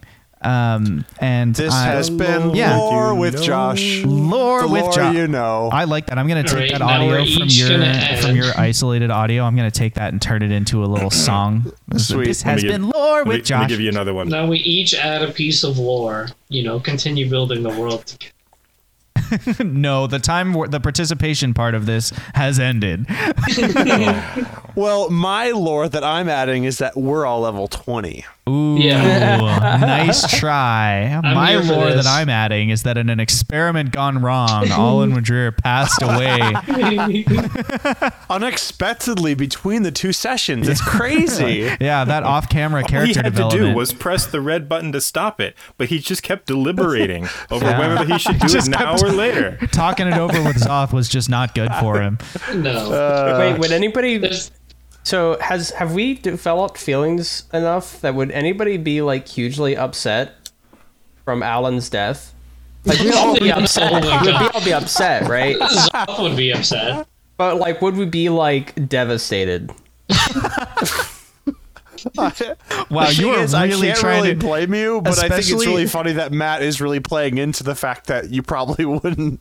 This is the angsty 16-year-old in Fox coming out here. Here. The reason why I brought this up, right, is because I recently was looking into tropes and stuff, right? Because if somebody was upset, if that motivated them, then you could say that Josh had fridged Alan. Except fridging is generally done to a woman character, and we don't have those. In a trope, right? In the trope sense, it has grown beyond that, but that is the origin of the trope. Wait, what is fridging? So fridging is a storytelling idea that was like developed in kind of media and film theory of this idea of a female character, traditionally a female character, who is introduced to the story simply to become a motivation for the main character when that character is murdered or kidnapped or taken out of the story. Like they're simply a plot device. And traditionally in media, it's been a character's love interest or girlfriend or wife who is killed off. I do want to add to that. That it wasn't like nobody sat around the table and was like, yeah, we're going to call this fridging. Well, this is a concept. It came about because somebody did that and then somebody called them out on that. Yeah. Like, have any of you seen Assassination Classroom? No. Well, good moving talk. on. Sounds informational. I did want to offer tonight. We've had a couple people in chat ask how I plan D&D sessions. And having now come to the conclusion of the first sort of section of our story, I am willing to open what is literally called Josh's Guide to Player Misfortune. It's not canon, it's homebrew. Where I plan stuff and talk about my process. And I can do this, Ari, in a way that won't ruin the story for you. Having not caught up, I can talk about the process in the abstract without talking about the execution of what happened. Because a lot of my prep process is just planning for what if rather than actually railroading what will happen. And we don't have to go there. So I just wanted to raise the opportunity and see what you guys thought. But that's a thing we could talk about because I know we've had some people ask. So I'm fine with that. Josh is the watcher. He will be our guide to what if. He only watches. He does not interfere. But what if the Watcher broke his oath? Who watches the Watcher? Another watcher. The Watchy. The Watchy. Okay, so I'm gonna hold this page up here where it's gonna be out of focus. This Okay. page you can see has just a little bit of writing on Enhance. it. It has just a Yeah. little bit of writing on it. The two headings on this page are plot things and big picture things. So under the plot things, I have anything that is relevant to the big picture but specific to this part of the adventure. For example, when Jebediah discovered some stuff, he found like the possessions of his grandfather. And what those possessions were is written under plot things because I wanted to know what those things are and how they relate to the bigger story that we're telling. Versus under big picture things, I have stuff like guilds that you might come across, like things that are in the world that have a relevance to the plot, but that I don't expect to need. So that if they're, for whatever reason, if you're like, we've decided to travel 7,000 miles to the east and go to gonna the happen. town of Arivale, I have some idea of the plot relevant things that I can put in to sort of put the story back on the tracks, you know? So that's Sure. that's what goes under big picture things. And big picture things is really the place where I start when I'm planning the adventure. So once I got your like backstories and I was like, okay, what's a story that incorporates all those? I figured out, you know, what are the pieces of each of your character I'm going to challenge. And then I use that to write the plot.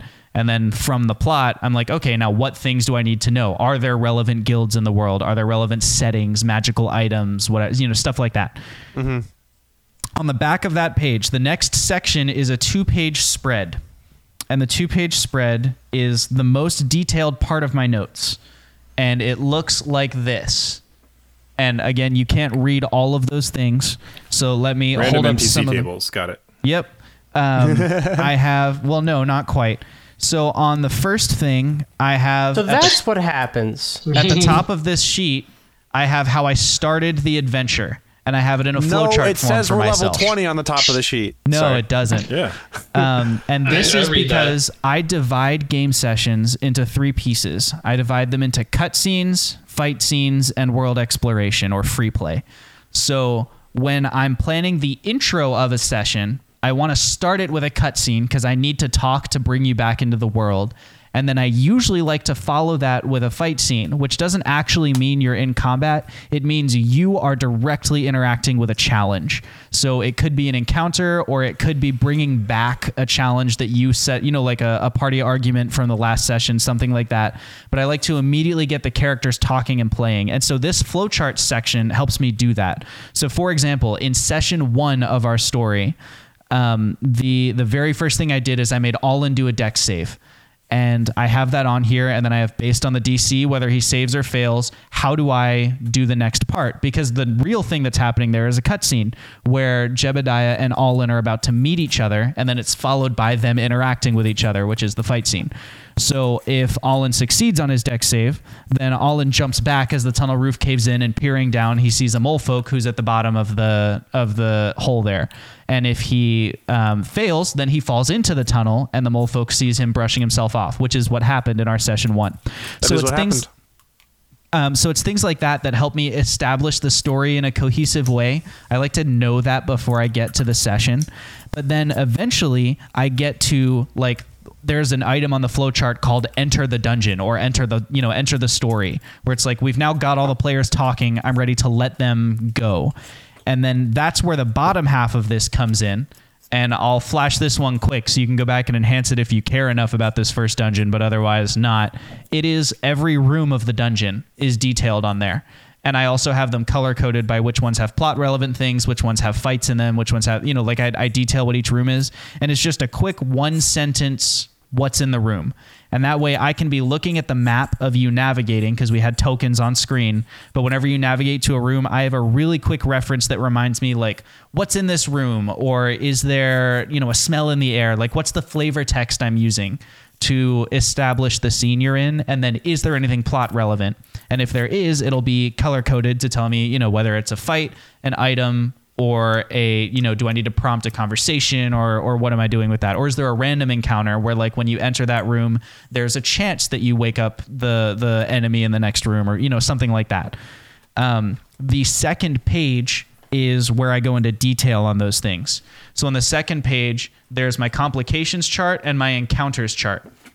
And my encounters chart tells me for each room, you know, what's in that room, and then what are several ways to interact with that room, and then what's the dramatic question of the encounter. Every encounter in Dungeons and Dragons, from the game master's perspective, is just a question. And the question could be, will the spider get to eat that day? Or the question could be, will the party discover will the party discover the hidden plant? Or the question could be, where is something, like there are lots of questions, but that's what the encounter is. Because otherwise, every encounter is a back and forth slugfest until something's dead. And that doesn't make for good gameplay, and it doesn't make for good storytelling. And the question can change mid-encounter. The question could go from will a spider get to eat today to will the party escape? That's acceptable, and you can change the nature of the encounter. But at that point, the first encounter has ended and a new one has started because we have a new question and a new scene. So the encounters that I write down for myself are less about stat blocks, and they're more about what's the dramatic question, because that tells me what's motivating this conflict. And then also, is there a plot relevance? Is there a way around it? Like, for example, I consider a chest an encounter because you could pick the lock, or you could rip open the chest and smash what's inside, or you could whatever. The question is, what's in the chest? So I have details about the chests and the kind of locks and things like that on here. And then the other thing I have are exit options. That's the last piece of this. From the dungeon, you could exit in one of three ways. And no matter what you flavor your exit, it will be one of those three things when I tell you what happens. And that's another, like, from any session. And this is different when you're in a city, but also not. Like, you could leave the city into one of three districts, or you could leave, whatever. But I figure out, based on where you go, what is likely to happen.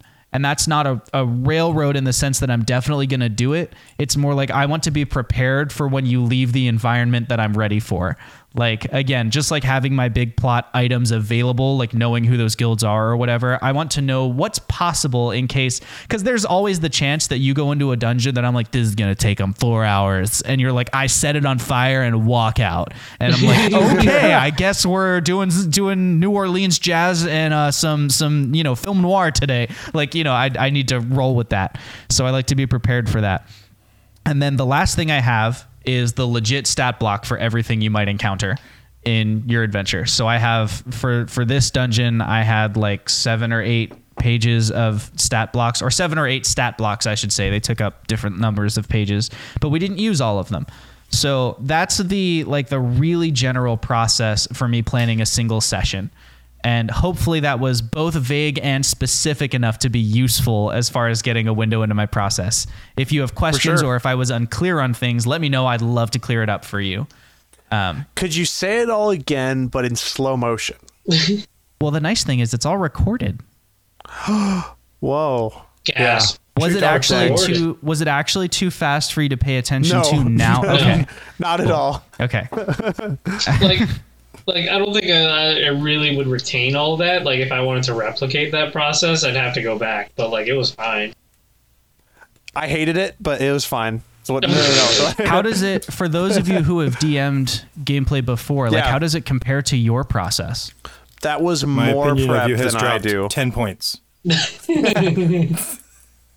I'll just show myself out. It sounds like the way that it looks is that you prep a lot more specifically than I do when I DM, which is a good thing. If anything, because I hit this point at one point when I was DMing where I realized that I had prepared something extremely specific for my players, and then they did something different, and it was just like this, like, oh, I don't have anything prepared for that, but I have so much prepared for this thing that I really thought they were going to do. Like I spent so much time preparing that. So I kind of took this other direction of I'm going to prepare pretty vaguely and let things fall where they may, which I think resulted in some play sessions for my players that they could tell that I was making crap up as I went along. But I hope it was still fun. But it sounds like you have struck a good balance between being pretty darn prepared, but also being prepared in the way where you're prepared for us to do something different, and you'll be able to roll with that and still have like the tools to make that a fun experience too. So that sounds great. And I like, yeah, no, it definitely, and I like that you have it all organized in like its own binder that has its own structure and organization, which is cool. I used to do a similar thing, but digitally. But now that I've lived longer and know what I like, I think I would probably do the same thing if I started DMing again, where I would try to do a hard copy like that, because that would be pretty helpful. But yeah. It also, like, I only landed on this style on the last campaign I did before this. I've tried lots of different ways and had lots of different experiences with it. But I got to the point where I was like, I need to be able to flip through it quickly. So like 3 pages of actual material that I might need to look at was all I was willing to go with. And one of them is a 2-page spread. And so I had to kind of boil down what I was looking at. And so that's why, like, there are a lot of things that other DMs want. Like I know a DM who writes out the flavor text for every room, like in paragraph form, like you would find in a pre-built module, where it, if you buy a D&D game, it will tell you like 3 paragraphs of exposition for each room that the party goes in or whatever. But for me, that was too much. I like relying on I also like being able to like storytell on the fly. Like if I'm trying to adapt a script that I have word for word in front of me, it's harder to jump out and back in. Versus if I just know what's supposed to be in the room, but you guys have done something like drive a hot dog cart into the dungeon. Like, of course, the things have left the room. They want to go buy a hot dog. So like, I like to be able to be ready for crazy stuff like that. Yeah. But I've only done it for 2 sessions here. And then the last campaign was a shorter one. It only ran for a month or 2. But I like this way the most. That's why I'm doing it again. So cool. So it's very me similar. Personally, No, go ahead. You go, Wash. No, you go ahead. You started first. I interrupted you. So for me personally, I haven't done like a long form campaign, so I can't speak to that. And the one I'm doing now is pre-made, and I'm not super happy with how I've been running it. And I could go. That's a whole different story on why I'm not happy with it. But a lot of it has like it's a pre-made, so a lot of the stuff is just already done, and I sort of got lazy with prep. Because I'm like, oh, I already have everything that I need, basically. And that's sort of a mistake, and sort of owning up to that. But for the stuff that I did create, I do, or what I enjoy a lot is creating dungeons and sort of that vibe. That doesn't always have to be a dungeon. Like the last one I did was a castle. But I usually will have, like, for dungeons, I'm a big puzzle guy. So I'll have, like, a list of puzzles that I know how they work. And they may not have a specific room, or like I may not plan that out, but I'm like, okay, this would fit perfect here based on how the party's doing and everything. And some things I do mess up, and I'm like, oh, and I think me DMing, I am like really good at doing things on the fly and creating sort of an interesting experience without any prep.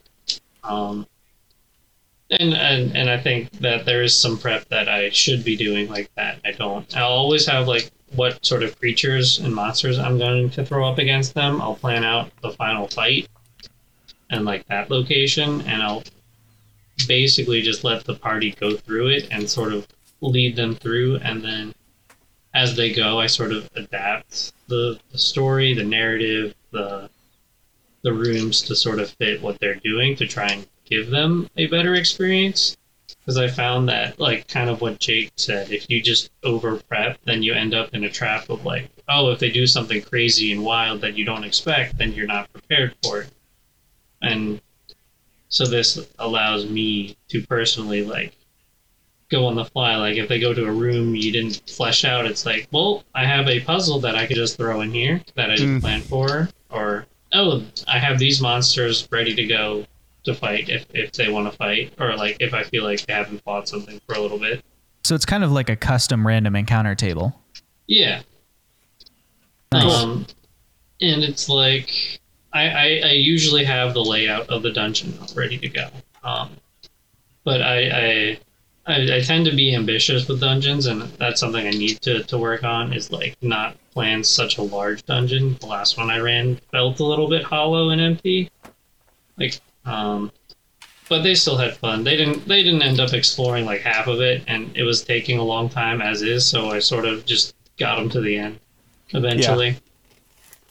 Sometimes there is that point where it's like, I know that I'm cutting a corner to get them to the ending in a satisfying way, but they don't know that, so that's fine. Exactly. Like, and it leaves it open where it's like, oh, if they do like they had a spell or an item that just allowed them to unlock doors, and I'm like, well, this could be a problem because my sort of barrier to the final room were locked doors.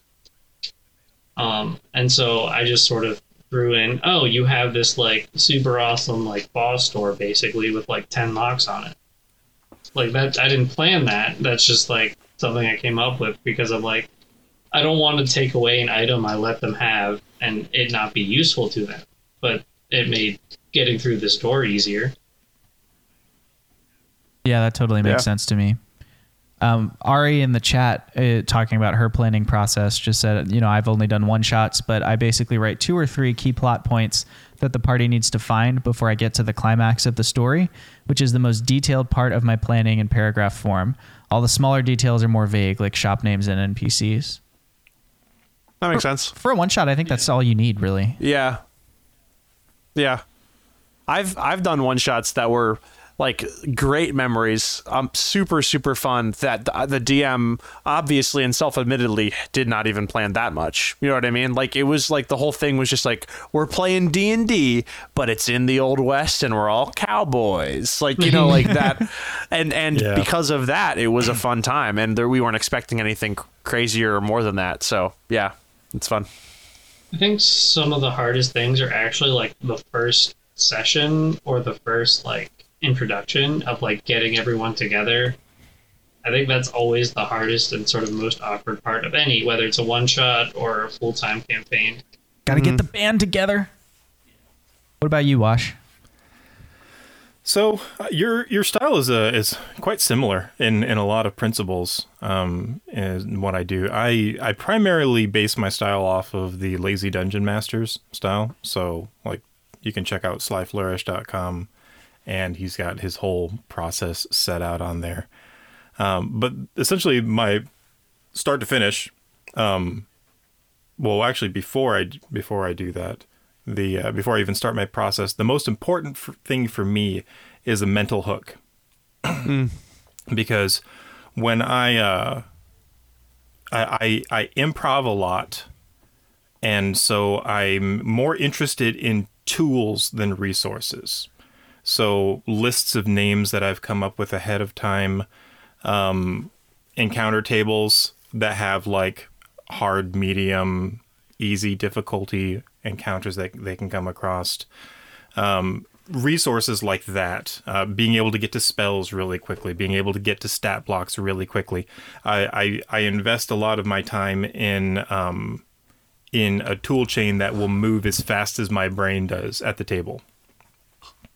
And so the mental hook, typically, like if they're in a dungeon, it's the map. And that way, if I can draw out a map or sketch out a map or find a map that looks decent enough, then I can plug in all of the information in there. I can plug monsters into a different place. I can throw a shop on this side of town. I can take a look at a city and be like, it makes sense that a guild would be over here, even if I hadn't written that in yet. If they pull something out of left field, having some sort of mental hook that I can plug stuff into is the most important thing. Maps work really well for me, but sometimes when they're in a very weird place, like the infinite staircase, having the tables available to generate the next floor on the infinite staircase is really important to me, and having a place to like plug in all of that stuff. But generally my process, number one, is name all of the characters from memory. So if I was a responsible DM and had already prepared this Thursday's game, I would go through all of my characters. So there's Razlan, the Leonin cleric, There is Shurg the Furbolg. Well, he's a rune knight now. There's Resphira the half-elf druid. There's Penelope the fairy druid. There is Rhea the blue tiefling sorcerer. Jack, who is a tiefling warlock. There is Word the orc barbarian. And I'm probably forgetting. Oh yeah, Asha the halfling thief. And so I run through that, and when I name them off, I just take a minute to think about their characters up to that point and root them in my head. And I feel like when I do that first, all of my decisions that come afterwards are focused correctly. It keeps me from drilling in on my world building and being like, ooh, the spire of blah blah blah blah blah or whatever. Yeah. And then all of my notes end up being like, oh, how cool the spire is. And then they go west and they never see the spire. When I focus on the characters first, it helps me root them in my mind and remember what their goals are and the things that they've talked about. You know, I remember that Asha has a pet dog named Ferdinand. So it's really cool to, you know, I might put him in some danger because that always freaks the party out. And they, you know, it kind of gets them refocused on the thing at hand. All of that stuff. So I root all the characters in my head, and then I break it down into scenes. I don't bring all of my lore with me. My lore stays at home, or like in files and documents, and I am preparing only for what the players are going to experience tonight. So I have all of that. But I break it out into scenes, and a scene is roughly 30 to 45 minutes of time, what they are going to get through. And I have a very large party. So normally I only have about 3 scenes. And those are normally bullet points. It's like two sentences. Like, you know, they finish collecting the materials for the hot air balloon. They need to assemble it. And that's a scene, and all of the things that go around that and the way I can facilitate the story around that. And so I'll get my scenes lined out. After that, I make a list of secrets and clues, which is supposed to be 10 long. I don't always get to 10, but these are plot points. They are lore about the world. They are things that they don't know, or clues that will lead them in the right direction. And they are setting agnostic. It is just a list there, and then I will find an appropriate time to pull from it and plug it in.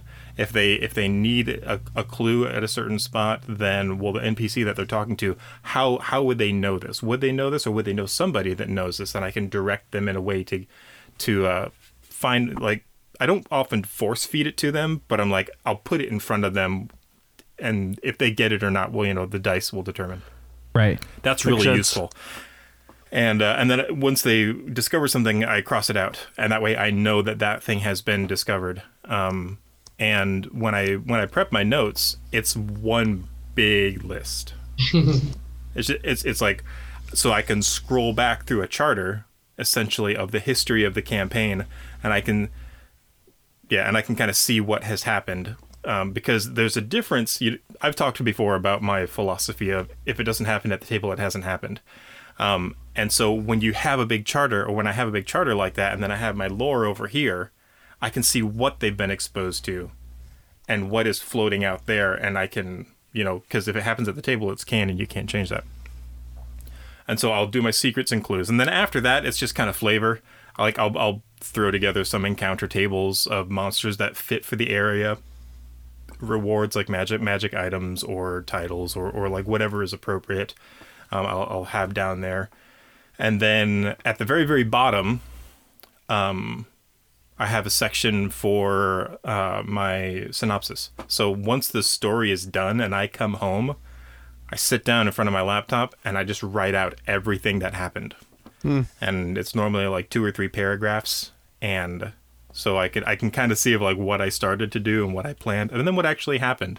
And that way, when I come to my next session, I have what just happened, and then I can start all over again. And I kind of go down from there. I will 100% be stealing setting agnostic clues and secrets. It's already Sequence and stolen. clues is super powerful. Already stolen and worked into my. I already know where it fits on my page spread. It's stolen. Goes right there next to the complication table. Just juicy. Yep. Nice. I love that style that you're using too with the synopsis. If you are listening to this and you're like, man, I wish Wing Badger Tavern had a synopsis. I don't know why you talk like that, but if you talk like that and you wish that we had a synopsis, luckily for you, we do. Stop talking like that. In our Discord, there That is was a a channel. perfect impression. Well, thank you. Yeah. Of everyone who's ever listened to our podcast. That's a perfect impression of them. There is a channel in our Discord called Story So Far. And for you to get there, all you need to do is on our Twitch, look at our About section. We've got a panel that'll link you. And from our podcast, I'll totally rewrite the descriptions tonight so that the Discord link is in those as well. Because I hadn't been doing that. But yeah, if that link doesn't work, you can always come to Twitch and get one there. And that'll be great too. So if you're looking for a synopsis, that's where you can find one. But I mean, Sweet. our coherent story beat repetition at the beginning of this should have been plenty for you. I think Totally. we can all You probably got it 100% just from the part that I gave. Yeah. So I mean, like, whatever. Matt, I can't see your face, so I can't know for sure that you didn't have something to contribute. So did you want to talk about how you prep sessions? He's asleep. It was one time, man. Yeah, no, that was a good guess. No, Literally one time. So I was gonna say, for when it comes to stuff like in life in general, I'm terrible at prepping, right? I thought your sentence was stopping at "I'm terrible." Like when it comes to life in general, I'm terrible, and I laughed at you so quickly that I now feel like I owe you an apology. So I'm sorry for just descending upon you like that. Go ahead and talk. Got him. You didn't have to give you a admit that. I would have thought that was what I said. Anyway, moving on. I'm saying that out loud so my brain registers that I'm moving on. So I don't prep a lot, and that is a fault of mine, a flaw, I would say. That's a character flaw of mine. Character flaw. And so if I were to do D&D, right, when I DM, I think I've only done it once, maybe twice. And my go-to is I will plan out like a general idea of what I want, right? Maybe some of the puzzles. And a lot of my stuff comes from Josh, because Josh has helped me a lot in the past, and I like the way he does things. Now, I don't think he's ever sat down and explained completely, except for, I think there was the one time we sat down, we were trying to co-DM something. That was a lot of fun, by the way, even though we never got a chance to use that, Josh, if you remember that. Oh, I do. Sadly, Maybe we'll spring it on these guys as a one shot for a holiday sometime. Ooh, that'd I be fun. ran it as a test thing, right? And the one person, we only had one person to run it with. So it was me, Josh, and this other person. And I'm a terrible influence. So what do I do before we even start the campaign? But feed this man alcohol. And it just so happens he's the one person in our friend group who's terrible at handling alcohol. So, of course, it turns into a complete just BS. Like, it disintegrates really fast. Yeah, it's a time. So, yeah, no, I think normally I embrace DMing, and perhaps this isn't correct because I haven't done it a lot, right? I'm not experienced. But I embrace it the same way I do characters, which is I come up with a rough idea of what I want to start with, like an outline, and that's it. Like, I'll sit with the outline. And then sometimes I'll work certain details out because that makes sense, right? Like, these are probably pivotal, but otherwise, this is an outline. And I role play the world, right? Mm-hmm. I'm like, just like how you look at the map and you're like, a guild would go here. I'm thinking to myself, all right, they're going to a city. What kind of city is this, right? And I kind of just think of a lot of it on the fly. The outline might be, this is like a Roman ripoff, right? The Roman Republic ripoff. And from that, I can kind of just create a general idea of what towns would look like. And obviously the flaw with that, though, is that sometimes I'm going to be caught off guard, right? And I'm going to be like, well, okay, then I just start throwing things out there, right? It's like I'm backpedaling. But I still enjoy the exercise of trying to come up with some of that stuff on the fly. The one thing I am terrible with, though, is names. I've never been good at them in real life. I've been a lot better than I was when I was younger about remembering people's names, but I've always been bad with names. Never mind coming up with them. I was going to say, is it coming up with them or remembering the ones that you've picked already? Both. It's both. The answer is yes. There's a really super easy, stupid easy trick that you can use. And it's essentially the alphabet. You get a 3x5 card. You write the entire alphabet out on it. A through N, M through Z. You write a name for each letter of the alphabet. And what happens is when you need a name during a game, you pick one, you cross it out. You can make one for male names and female names if you want. If you want to get crazy, you can go gnomes, dwarves, blah, blah, blah, blah, blah. But generally, I just have male and female names. And if you do it that way, it's less confusing because you don't have Alan and Alex and Alistair. They all start with different letters. You've got Bartholomew and Alicius and Zanir, right? And if you can separate them out enough, and plus, like, I hang it on my DM screen. I have like a little, I keep the 3x5 card right there, so it's like I can look at the one that I just crossed out, and it's right there. And I'm like, oh yeah, Bartholomew, he talks to you, and he's just like, hey man, I don't know what I'm doing and why I sound like Jebediah Peppermint, but I do. And so this is where we're at. This is where we're at. That's where we be. That's a really cool idea. 3x5 cards are the dungeon master's Index life cards or sticky notes. I also go ahead, Matt. Honestly, the second you said also, I lost what I was going to say. Screw what you were going to say, Matt. Forget about it. No, I wanted to shout out Matt for the co-DMing stuff that we worked out. We came up with a really fun system for co-DMing a story, and I got to use it for a fairly long campaign that actually Ari in the chat got to play in, and so she got to see it. But basically, what we did is one of us handled the mechanics of what was going on in the world and keeping a hold of like the full plot, and then Matt would basically, he was waiting in a side room with a whiteboard of characters they might encounter and what that character wanted. Remember, every encounter is just a dramatic question. And whenever they encountered someone, he would come out as that character. And so he was the NPC playing like a player would play their character, focused exclusively on what they wanted. And we got to like use props and stuff for it too. So like one time we did, hang on one second, I'll be right back for those of you looking at the camera. No, All right, I'm now very that Josh is curious. gone. I will carry this on before this we all one wreck time, on Josh. So this one time, right? This one time he comes out as a mob boss with a whiteboard marker as a cigar. And he's like, look, you want me to do something for you? I'm going to need you to do something for me. And just stuff like that really like brought the character to life at the table.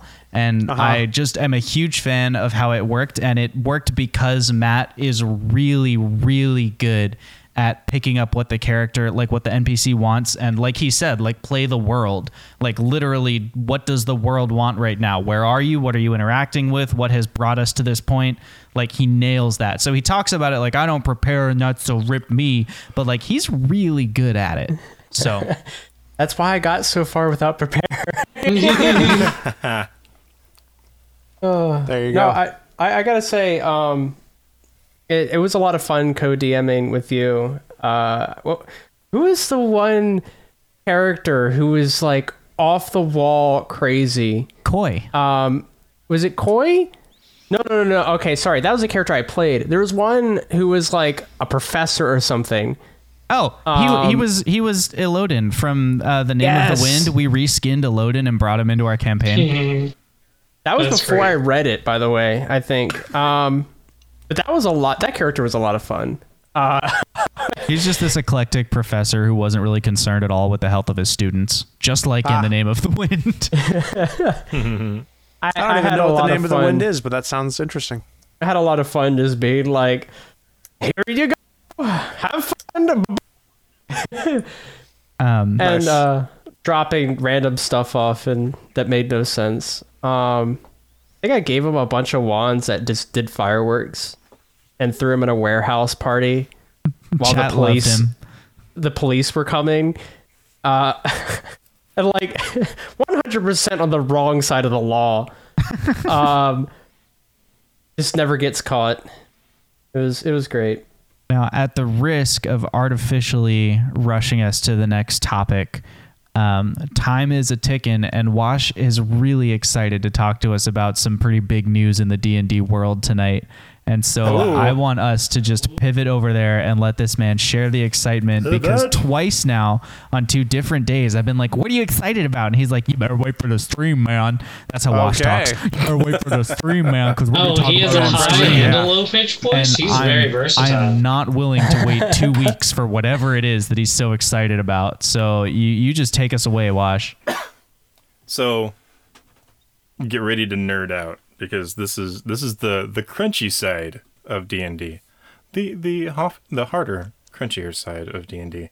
I'm a very big role play. I'm an avid role player, and I really like role play as like the core of D&D. But sometimes I like to delve into the crunchy stuff. And WotC, if you're not familiar with the abbreviation, that's Wizards of the Coast. But they released a new Unearthed Arcana, which is their beta test material for a new book coming out. It's called Travelers of the Multiverse, and I just want to read through some of these. My speculation is that they're going to do some Spelljammer stuff, which I'm really excited about. Oh yeah, that'd be awesome. Yeah. But so it's just races. There are 1, 2. It's just so 3, racist. 4, The new 5. Unearthed Arcana is just racist. It's so Sorry. racist. Well, normally they'll do things like class options, subclasses. They put the artificer class in here for a while when they were doing the beta testing for it. Yeah. But these are just races. So the first one is a little vanilla. It's called the Astral Elf. These are elves that have moved from the Feywild into the Astral Sea. So one of the neat things about the Astral Sea is that it's that things don't age there. There is no time. And so, like, if you're familiar with the Githyanki at all, they have enclaves out in the prime material plane. They primarily live in the Astral Sea, but they have enclaves out in the prime material plane, so they can have children and have them age up to adulthood before they can go back into the Astral Sea and live Interesting. forever. It's kind of an interesting place. But it's pretty straightforward for the first part. You get your size is medium. You get 30 feet of walking speed. You get a thing called Astral Fire, which lets you cast a cantrip of Dancing Lights, Light, or Sacred Flame. It's kind of neat. You get the normal elf stuff like Fey Ancestry, where you get, you can't be magically put to sleep and all of that jazz. But then you get something called Radiant Soul. When you succeed on a death save, you regain a number of hit points equal to your proficiency bonus, plus your intelligence, wisdom, or charisma modifier. You choose this when you select the race. You can't use this trait again until you finish a long rest. So Dang. That's you cool. just like come back to life. Like it's like a gimme. Yeah. It's pretty awesome. That just I'm making this note for myself when I cut the audio of this podcast together to cut back to Matt going, call an ambulance, but not for me. You also get a thing called trance proficiency. So elves don't fall asleep; they go into a trance, and it's only like 4 hours or something like that, and they just get kind of like in a semi-conscious meditative state. But since the idea is that the astral elves have been alive for like 700, 800, 900 years. That when you go into it, when it says whenever you finish a long rest using your trance trait, you gain 2 proficiencies, each with a weapon or a tool of your choice. You mystically acquire these proficiencies by drawing them from shared elven memory, and you retain them until you finish your next long rest. So every long rest, you can swap out weapon and tool proficiencies, which That's would be interesting. fantastic for like a rogue or like a skill monkey or something like that. So it's kind of like instead of like swapping spells, or whatever at the end of long rest, so you can swap for skills. Huh. Yeah. That's And weapon interesting. proficiencies. Yeah. So like if you find a great sword and you're not proficient with great swords, you swap it out.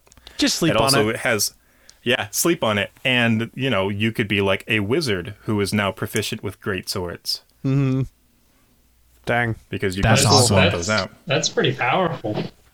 Yeah. Okay, now that's the vanilla stuff. Now we're getting into the crazy kooky cool stuff. And, Oh, no. I'm that's not so crazy excited kooky about yet. this. Yes. Oh no, that's not crazy kooky yet. Are you ready for this? Yeah. The auto gnome. Oh. The What a auto name. gnomes are mechanical beings built by rock gnomes in their image, usually with a particular purpose in mind. Blah blah blah blah blah. They're little gnome robots, little construct automatons. Interesting. Yes, very, very much interesting. They give you a cool little auto gnome history, like why you're out adventuring, like if you were left in your workshop and your owner like died or never came back or whatever. So they give you kind of some neat origins. But the traits, check this out.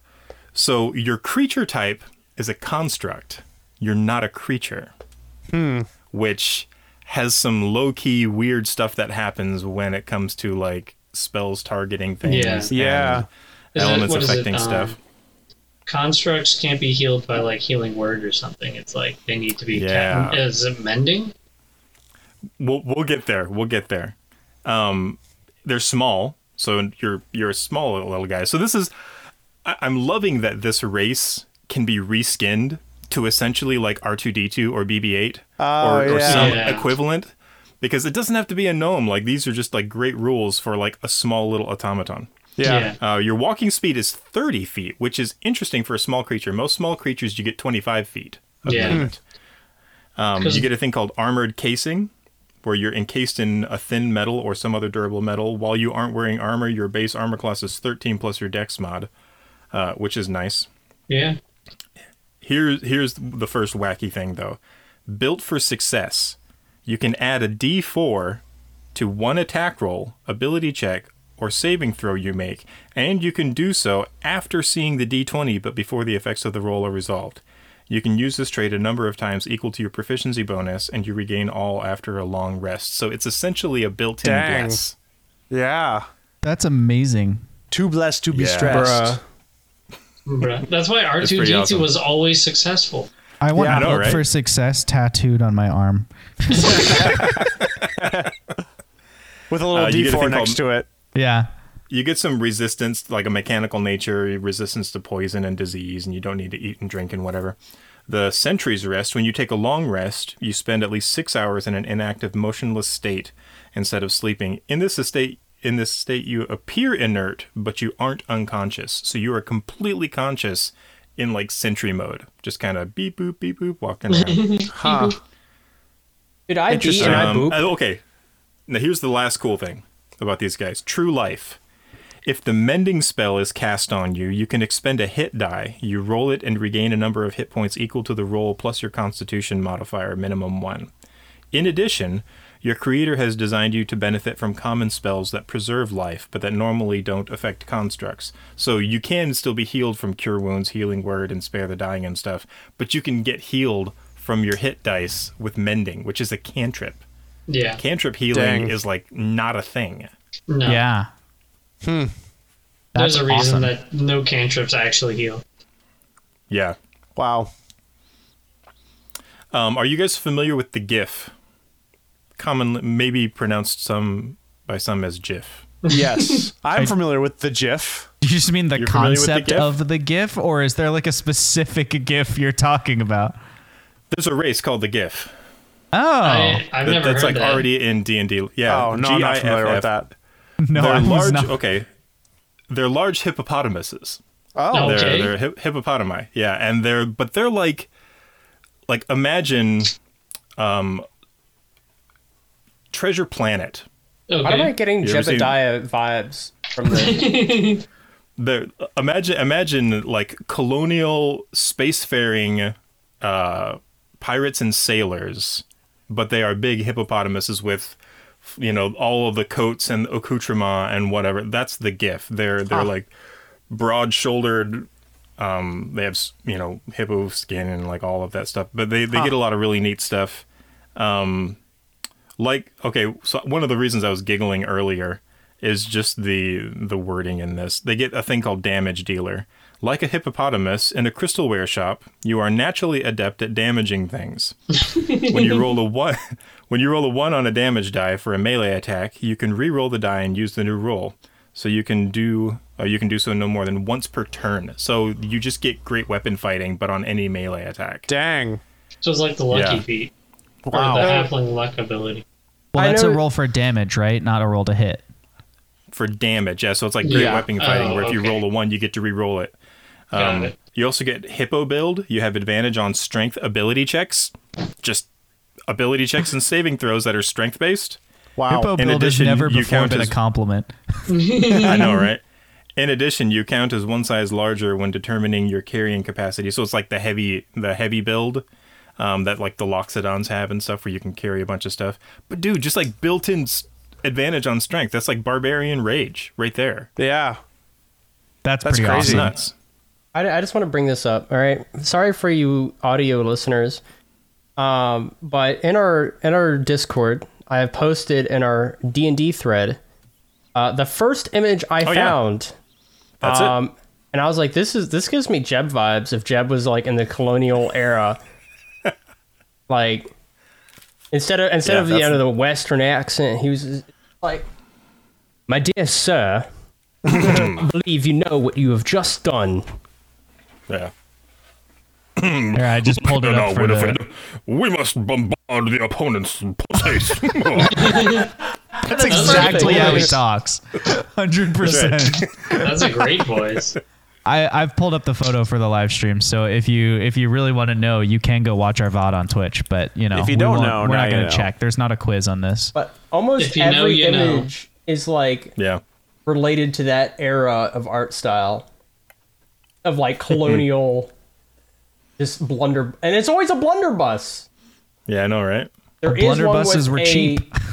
With a what is this called? The boomerang looking swords. That's actually Scimitar? a thing. No, Oh, a falchion? I think so. Here, I'll once again take another photo and post it. Ooh. Wow. Once again, asking you for This a is photo. why I have snippet on the hotbar. By the way, Do you realize that this is going to be an audio only podcast? Then? I know that's the hook for the audio people. You should go yeah. to our Discord. And You can see cool see hippo it. pictures. Yeah, cool hippo pictures.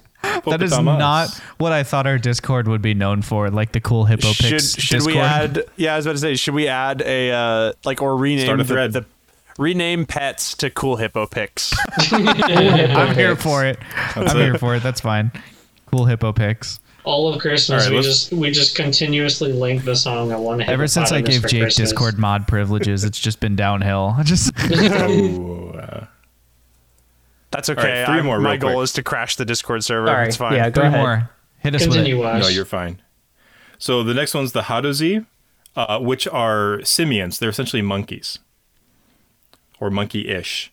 Okay. They can be medium or small. Their walk speed is 30 feet, and you have a climbing speed equal to your walking speed. They have a feature called Dexterous Feet. You can take the use an object action as a bonus action. So that's like Drink a potion. quaffing a potion. Yeah, with your foot. That's Dexterous Feet. dexterous feet. Yeah. They can glide. I won't read it because it's like really, really long, but it's like when you fall 1 feet, you can move 5 feet horizontally. They have like the... Like sugar glider wings. yeah, exactly. All right, and then I'm going to do the last one, and then I'm going to do the next to last one, just because. The last one is the 3-creen. So this is actually a existing monster in the monster manual, or maybe it's in Mordenkainen, but it's already out there. But your creature type is a monstrosity for this, so it's not humanoid or construct creature, a monstrosity. Your medium or small. You're medium. But these things are 6-armed insectoids. Oh. It says they don't sleep. They do require periods of inactivity to revitalize themselves, however. You get this thing called Chameleon Carapace, which your AC is 13 plus your Dex mod, and as an action, you can change the color of your carapace. They get dark vision, and then they have a big cool text block on here called secondary arms. You have 2 slightly smaller secondary arms below your primary arms. The secondary arms function like your primary arms with the following exceptions. You can use a secondary arm to wield a weapon that has the light property, but you can't use a secondary arm to wield other kinds of weapons. And you can't wield shields with your secondary arms either. They get a special telepathy. You have the magical ability to communicate mentally with any number of willing creatures you can see within 120 feet of you. A contacted creature doesn't need to share a language with you, so it's just like communicating thought. And then there's sleepless revitalization. You don't need to sleep, and you can choose to remain conscious during a long rest, though you must refrain from strenuous activity to gain the benefit of the long rest. Just straight up, don't have to sleep. Just like, it's like hive mind stuff. You could play like a party of these guys. And then the last one. You ready for the last one? Oh, I'm ready. I'm going to read a little bit of the blurb on this one, because they have like a little description of it, and then they break out like the stat blocks. The last one is the plasmoid. Plasmoids are amorphous beings with no typical shape. They are slimes. In the presence of other folk, they often adopt a similar form, but there's little chance of mistaking a plasmoid for anything else. They consume food by osmosis, the way an amoeba does, and excrete waste through the tiny pores. They breathe by absorbing oxygen through another set of pores, and their limbs are strong and flexible enough to grasp and manipulate weapons and tools. Although most plasmoids are a translucent gray, they can alter their color and translucence by absorbing dyes through their pores. Plasmoids don't have internal organs of the usual sort. Their bodies are composed of cells, fibers, plasma-like ooze, and clusters of nerves called ganglia. It's a slime. Like, you could just be like a gelatinous cube. That's cool. Okay, then. Your creature type is ooze. You can be small or medium. Walk speed of 30, so nothing there. Amorphous. You can squeeze through a space as narrow as 1 inch wide, provided you are wearing and carrying nothing. You also have advantage on ability checks to make or initiate or escape a grapple. They have dark vision. They can hold their breath for an hour. They're resistant to acid and saving throws against being poisoned. And then their last thing they have is called Shape Self. If you are not incapacitated, you can reshape your body to give yourself a head, 1 or 2 arms, 1 or 2 legs, and makeshift hands and feet. Or you can revert to a limbless blob, no action required. Nice. As a bonus action, you can extrude a pseudopod that is up to 6 inches wide and 10 feet long, or resorb it into your body. You can also use the pseudopod to manipulate an object, open an unlocked door or container, stow or retrieve an item from an open container, or pour out the contents of a container. The pseudopod can't attack, activate magic items, or carry more than 10 pounds. So it's like a trunk, like on the Loxodon, but it's 10 feet long. It's like a big prehensile tail. That's pretty cool. Dang. Can I play an ooze? I want to play an ooze now. Too late, dude. You're an orc. True. Orc and ooze both start with O, so I think he can, actually. I think that's Thanks, the rule. Jay. Oh, that's Flight, great. Flight of the Ooze orcs. See, I was pretending to be an orc to gain everyone's trust. Yeah, he's a green ooze, so He's it about was to easy. revert back to his Yeah. his limbless blob state. Yeah. Yeah. I feel like Which is just the limbless state blob I'm already state. in. I feel It's called been- out for my fitness regimen by limbless blob state. Yeah. See, I'm really he's torn been- between Plasmoid and the Autognomes. I think the Autognomes. Those look are both He's great. cool. he's been deep undercover. It's been 2 years since he's underwent this mission. I'm Dang. curious how it can have dark vision but also be a gelatinous cube. Like, where do the eyes go? It just absorbs light like it What the absorbs eyes anything do. else. Yeah, I wonder if it's more like almost like a blind sense or something like that, or like a photosensitivity or something. I don't know. It has know either. infrared detection. I played with I think- I played with a Trevor that wasn't our Trevor one time, and he was supposed to have Tremor Sense, but he kept getting it confused with Dark Vision, so we called it Trevor Sense and gave him both. We're just like, sure, why not? Trevor Sense, amazing. Patches. Trevor Sense. So Zothkug, cool. next episode, is going to get eaten by a gelatinous cube. And become one and with this, the gelatinous this little cube. ooze is going to come out with Zothkug's skull inside of it, just like floating around in the head portion of it. Nice. And he will be like... It absorbs my memories too and personality, and it just assumes whatever things it absorbs. Wow, this sounds really convenient for you. Guys. This sounds awfully convenient, buddy. I think I might overrule you there. I'm just a vitamin man. Like that, yeah. Like that's. I literally just looked over at my Discord like, oh no, is Jake having connection issues? But it was just Jake rubbing his finger across his lips as he spoke to try and simulate connection issues. No, not connection issues. To simulate speaking through an ooze. Connection issues. No, I'm pretending I'm speaking through an ooze. Wash Sorry, did it earlier. I'm going into a tunnel. Okay. I'm gonna mess up the overlay now. What if I hung up right there? What if I did it? I don't know, man. I don't know. Oh my God. I don't know, but I think right now might be a good time with this energy. This might be a good time for us. Might be a good time for us to end the stream for the night. That's It's fair. getting late. We're getting weird, and we have successfully changed the pets channel on our Discord to Cool Hippo Pics. So check that out. But You did it! There are already 2 cool hippo then we pics in broke there. Wash. Shout out to Wash Brunello, our collaborator and co-streamer. He is almost affiliate, so if you haven't followed him yet, go give him some love. Man. Follow that page. We're going to try and get him to affiliate as soon as we can. From all of us here at Wing Badger Gaming, a hearty GG's and a plasmoid GN. Have a good night. If you'd like to be a part of our content, you can join us on Mondays at 9 p.m. Eastern over at twitch.tv/wingbadgergaming. We strive to make our streams as interactive as possible, and we'd love to have you help shape the story we're telling. Special thanks to collaborator and fellow streamer Wash Brunello for being part of this tabletop adventure. From all of us here at the Tavern, we'll see you next week.